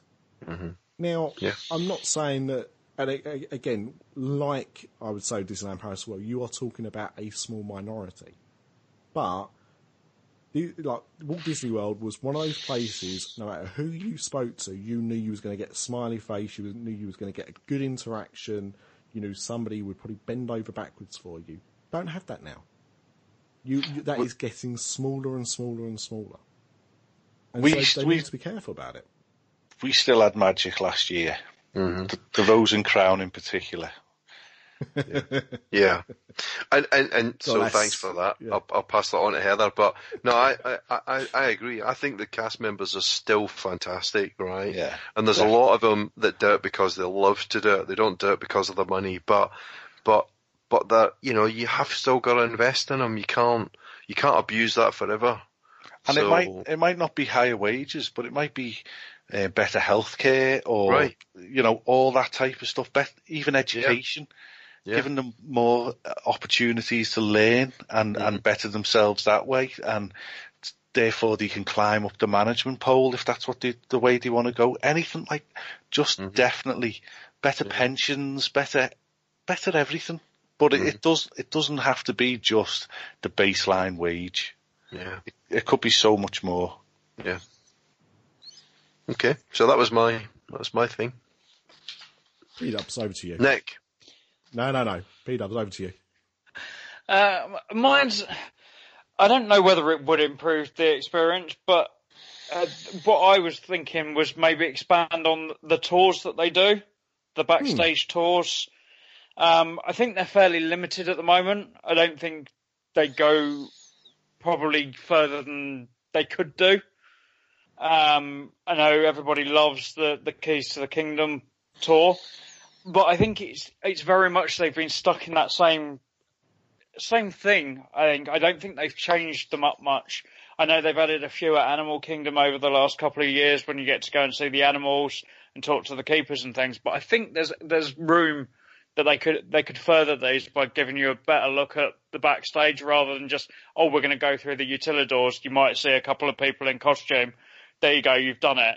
I'd love to be taken backstage to look at the costume department and things like that, and just to see what they're doing behind that we don't see. Certainly for people like us, but then I think there's other ones that they could do for other people that possibly don't know so much about what goes on and things like that, and just a more general tour where it's not so much history. It's kind of this is what we do. And things like that, because I think it is very much geared towards people like us as it is.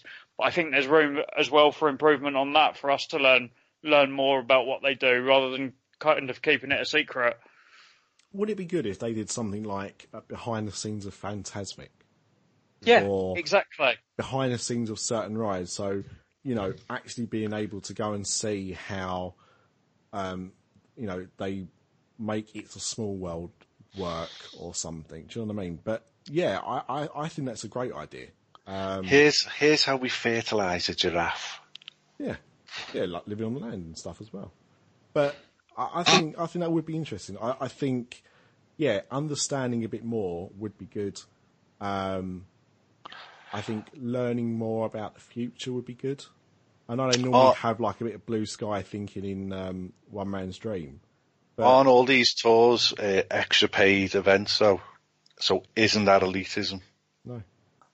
Oh, okay. You're getting something extra for the payment. Yeah, but not something that everyone else is getting for free. That's giving you an advantage. Paying for fast passes is not the same as going on a paid-for tour. No, it's clearly not, is it? Anything that you pay for is an extra. So, but carry on. I think it's a brilliant idea, yeah. Because I've never done a tour and I'd love to. Mm-hmm. I tried to book Keys to the Kingdom last time when I went out, and it was sold out. Couldn't get it. And it shows how popular I are. Mm-hmm. Yeah, it's a good idea. And it doesn't need to be sold out, because all they have to do is take on another couple of cast members. Take on us. We can do it. Yeah, we can do it. Mine would be ropey at best. We know this is the toilet I had a boss shit in. What would that be called? Keys to the Clodgy. There you go. We Keys to the grabber. We do know somebody who does do those tours, actually. Yes. But, I think you're right. I think maybe have some more people do them, or just offer different versions. Disneyland Paris have 2 tours as well, don't they? Yeah. But I believe they're both French. Yes. They very occasionally do an English-speaking one, but it's once or twice a year. It's not very often. Yeah. But, is there a little French Lou Mongello? Louis. Louis Mongello. Yeah. Lula-Trek. So, I've been sat here quietly. Of course, that's absolute nonsense. But I haven't had a turn, and I thought I'll let everyone have a couple, and then before we wrap up, I'll go for mine, because I gotta go now. Yeah. Mine. Why use 10 words when 200 will do? Go ahead, carry on. That's why I love Twitter. So I think what would improve the guest experience, I mean, it affects Disney, but it affects Orlando in general. Tipping. Huh? I can't Soapbox bloody time. stand tipping. I should have played my music. I think But the current cast system... members, they're all on minimum wage. Well, They hang on. need the money. Remember when you started talking about your thing and everyone sat there listening to you explain why and didn't interrupt? Go I ahead, put Dave. them on Go ahead. mute, actually, but never mind. So, yeah, Craig is right. I understand why they have a tipping culture in America in general. Although if you look into the history of tipping culture, it's particularly racist. But I get why they have it. But it doesn't make it right. And it doesn't make it fair. And it makes something that's already expensive ridiculous. Like, if you look at how much you're expected to tip on your food bill, it is a lot of money. You know, if you have $100 meal, whether you're on the dining plan or whether you're paying for it in cash on your own card or whatever, you're then expected to pay almost, another $20, $30 on top? No, well, ours was 18%. Yeah, it's 18%. Right, So it's standard tip. $18. Now, you do that 3 times a day. That's 2 3 times a day. sit-down meals. That's 2 sit-down meals. Well, it doesn't matter. But the point I'm making is that you are expected to tip for almost everything. There's a Only rate tip for is- table service. You don't need to Only tip. for table No. service. Yeah. But I'm also talking in general, right? So you are expected to tip for room service, arguably. People do, but that's a bit of a grey area. But certainly restaurants, if you take, buses that aren't DC transportation, normally have a tip jar. Tipping's everywhere. And I get that it's to bump up the poor wages, because what they do instead is they say, right, we're going to pay you $2 an hour because you're going to make tips. So I understand that they do it and why they do it. That doesn't mean they should be doing it. And it goes back to what you were saying, Paul, about the fact that they should look after their staff and pay their staff better. Because if they did pay their staff a decent wage, we wouldn't have to have this whole tipping culture. Yeah, but Chris Ripley on the podcast that hasn't been broadcast yet, or has, but might not have, he said quite clearly on that show that some of them in California Grill are making $1,000 a night for an 8-hour shift. Yeah. Yeah, they can make big bucks. So in the popular signature restaurants. now, some restaurants, everyone puts all the tips in, and all the staff get a share. So that the chefs and the waiters, who, the people who take them to the tables and stuff, everyone gets a share. Some restaurants, they keep the tips for themselves. So I don't know how it works there. But how do you make that cast member who's getting $1,000 a night, but only earning $30 for that night? How do you make it fairer for him? He's earning $7,000 a week.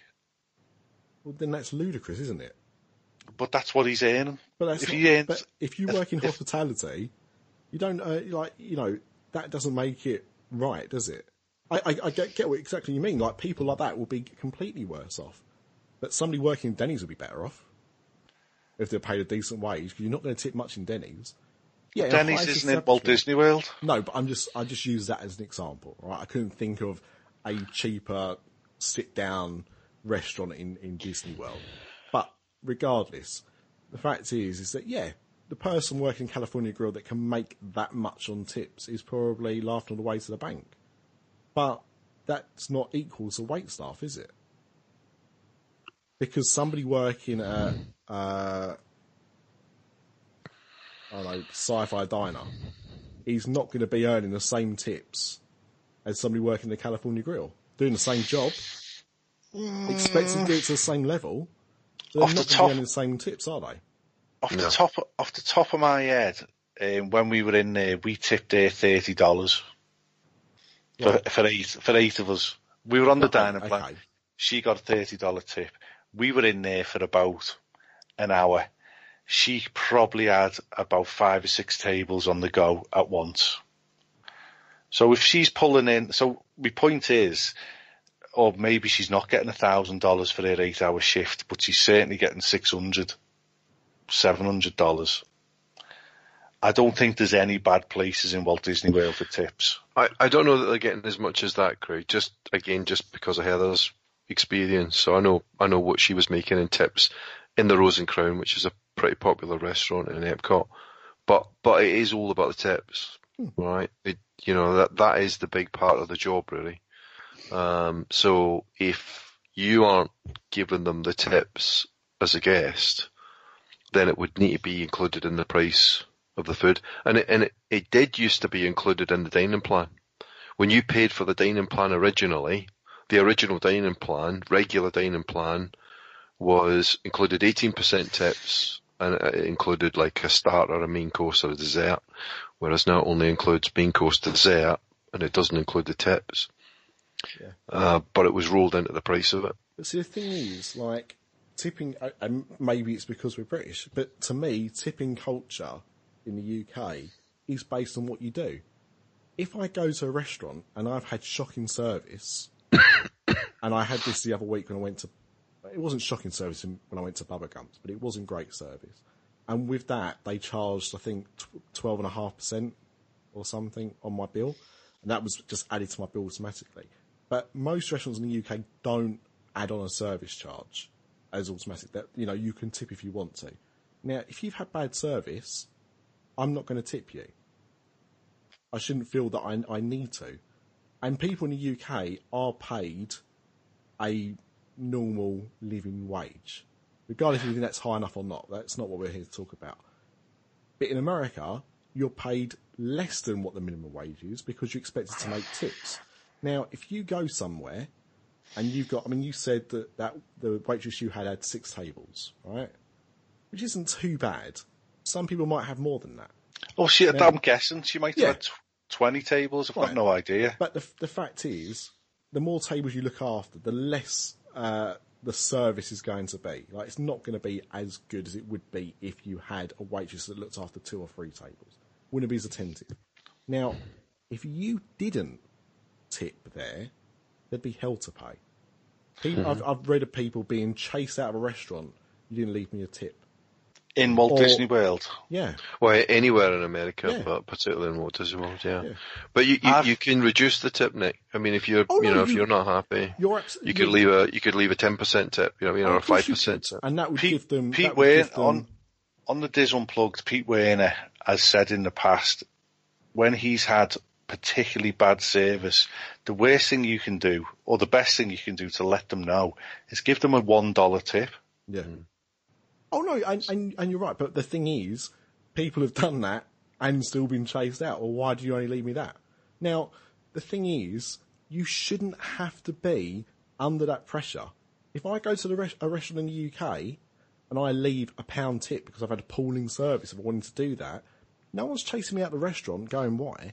And the reason for that is because if I've given them £1, at the end of the day, and I was the only person that left anything for them, that person that's worked for that hour has got a decent wage. But in America, you're not given a decent wage because you're expected to do it. So every person that doesn't leave a decent tip is a problem for that person. So you've gone from the other end of the spectrum of the person making, 4 figures a night in tips because they're working the California Grill and the food's expensive, to the other end where they're probably getting, $3 or $4 per table because they're in a lower restaurant, doing the same job to whatever standard. But it's that pressure that you have to tip. If you don't tip, as I said, there's hell to pay. It shouldn't be left like that. You should be given the option to give.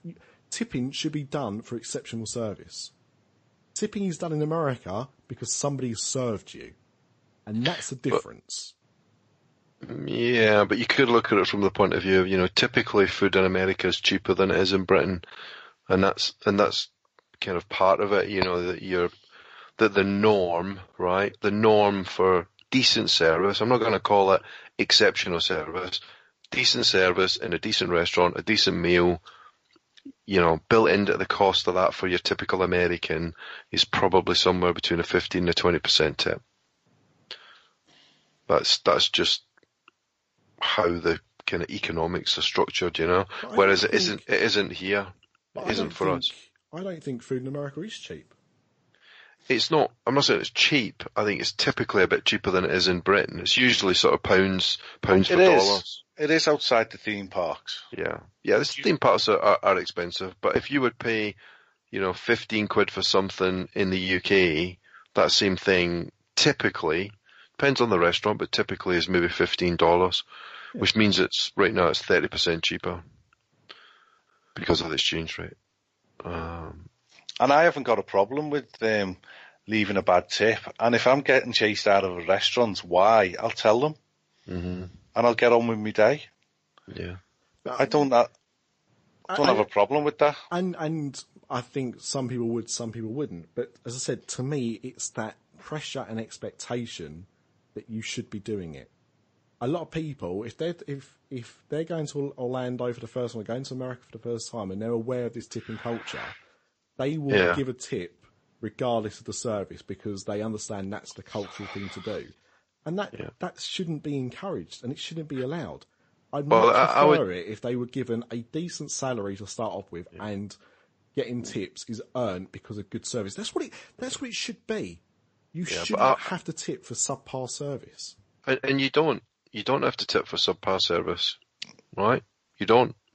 But you've got to be bold enough to say, I'm not leaving you a tip because I wasn't happy with the service. That's the best way to do it. Or say I'm giving you a reduced tip because I wasn't happy with the service.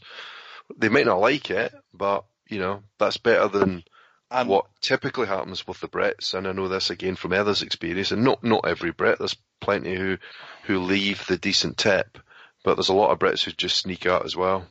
And they've had good service. They haven't got a problem with the service. They just don't want to tip, because that isn't our culture. But I would have a problem with it if it was only Disney World that was asking for an 18% tip or a 20% tip. I don't have a problem with it because I'm going to a country where that is the norm for that country. Every restaurant, every state, right across the country. That's the norm. So it's like going to Japan and, taking your shoes off before you go in the house, you know what I mean? That's the norm for that country. So it would piss me off if it was only Disney that was charging that, but it's not. And I do get that side of the argument as well. I just think it's something that America in general should just handle better. There's no need for it. So you're not better than Walt Disney World experience. You're better than the whole of America. Nice one, Nick. No, but there's a lot of Brits. There's a lot of Brits that really don't like it. I get what Nick's saying. That they're uncomfortable with it. They don't see the value in it because we don't have to pay for it here. I get it, but I guess what I'm trying to say is, if you look at it from the point of view of that's just the norm for that country, Yeah, but that doesn't make it right. I mean, I'm not the best example for this because I'm the person that when I get an Indian or Chinese delivered, I tip the person that's delivered the food. There you go.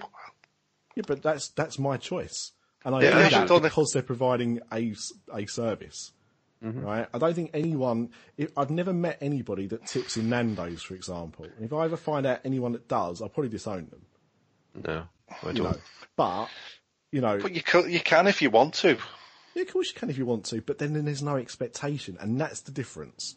We're not talking about whether tipping should or shouldn't be allowed. Is Nando's a fast food restaurant or is it a sit-down restaurant? Sit down. Is it? Well, then you should tip. Nando's? It's kind of strange, isn't it, Nando's? It is a sit-down restaurant, but it's to me, a semi-self-service. It's a McDonald's. I mean, you have to get your plate and cutlery, but they also bring your food over, so technically you're being waited on.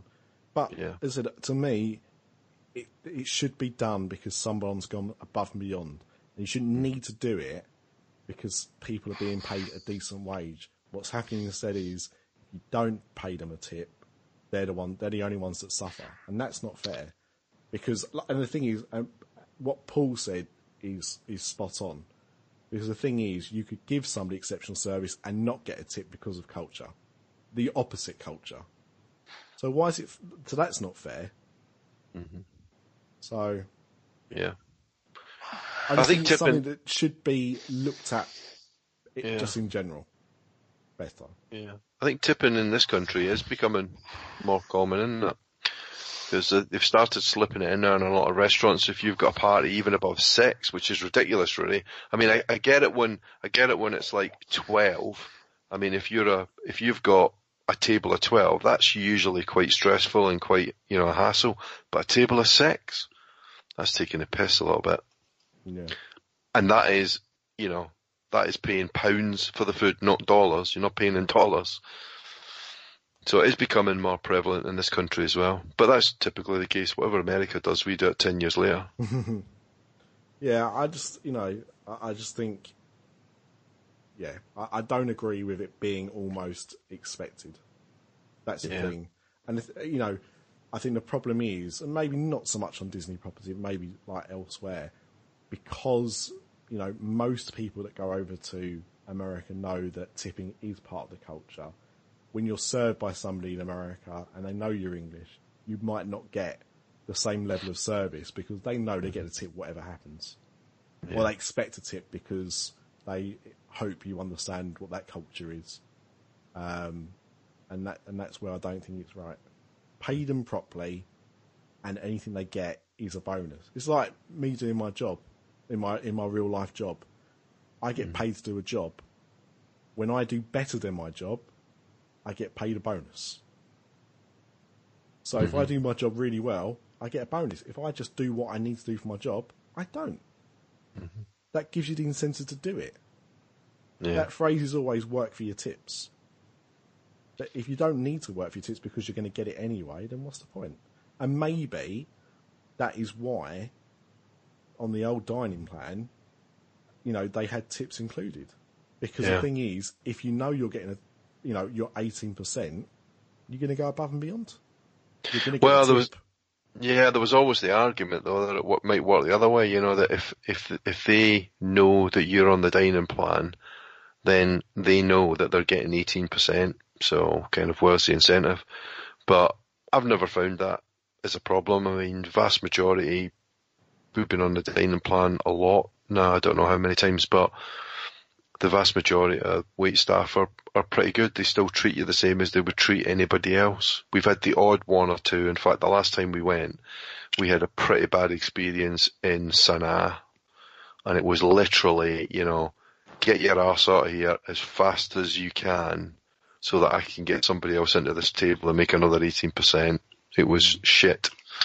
And I did have a word with them, but I tipped him. I gave him his 18%, but I also spoke to him. But Kerry, for 2 pence, would have given him nothing. But that was a rare occurrence. Yeah, and let's be honest, I think generally, Disney is somewhere where service is normally pretty good. Obviously we heard from Chris the other day where, the experience itself and the service weren't particularly good. But generally service there is to a certain standard. Yeah. So, but it's not always the case, and that's where it needs to really kind of be a bit considered, really, I think. I have more problems actually working out what I'm meant to be tipping than anything. Coming from the accountant, that's great, isn't it? I can always work out 10% of something, so I double that and then take a little bit off, and that's generally about there or thereabouts. Just get your shoes and socks off, Rick. I haven't got any on. Well, I mean, I think that's probably a big enough bombshell to leave this episode on. So I think it's been good us trying to put the world to rights. Do you want to see me blood blister? No, thanks. That's not a euphemism either. But no, I think it's been good putting the world to rights, the Disney world to rights, that is. And it'd be interesting to hear what you've got to say. So, post in the Facebook group, or at us on Twitter, and send your severed heads to Nick Branch's house if you're in the service industry. Only the American service industry, because the British service industry is not going to be affected by this. If you want to, email us with your suggestions, then please do that at bizarredark@gmail.com. But yeah, I think these kind of episodes, I think it's good for debate, and I think it'll be interesting to see what other people see as an issue, and what they'd like to see if they were able to make a change as well. Yep. Next time I go into Nando's, I'm going to give the guy a tip. just spite me. I've got to say, listen to Diz After Dark. Don't leave the lights on for you to go out. Give a badge.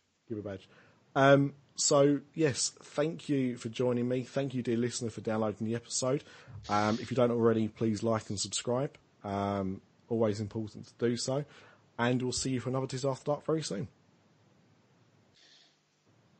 I'm Paul, and I've been your server tonight. Have a wonderful day. Do you want to see me tip? Oh, gods. Whoopee! Hello there, dear listener. Now, have you ever listened to a podcast and thought, I'd really like to support those guys, but I just don't know how to do it? Well, then you're in luck. There are now 2 ways for you to be able to support us. The first is by going to our Spreadshirt page at shop.spreadshirt.co.uk/After Dark Network. Here you can pick up t-shirts for all of the podcasts that we do. The other way is by visiting us at patreon.com/Diz After Dark. That's patreon.com/Diz After Dark. Any money raised by buying some merchandise or pledging your support on Patreon means that we can keep producing more content for the After Dark Network. On behalf of the other After Dark Podcast Network hosts, we thank you for listening to this episode. We hope you enjoyed it, and thank you for your continued support.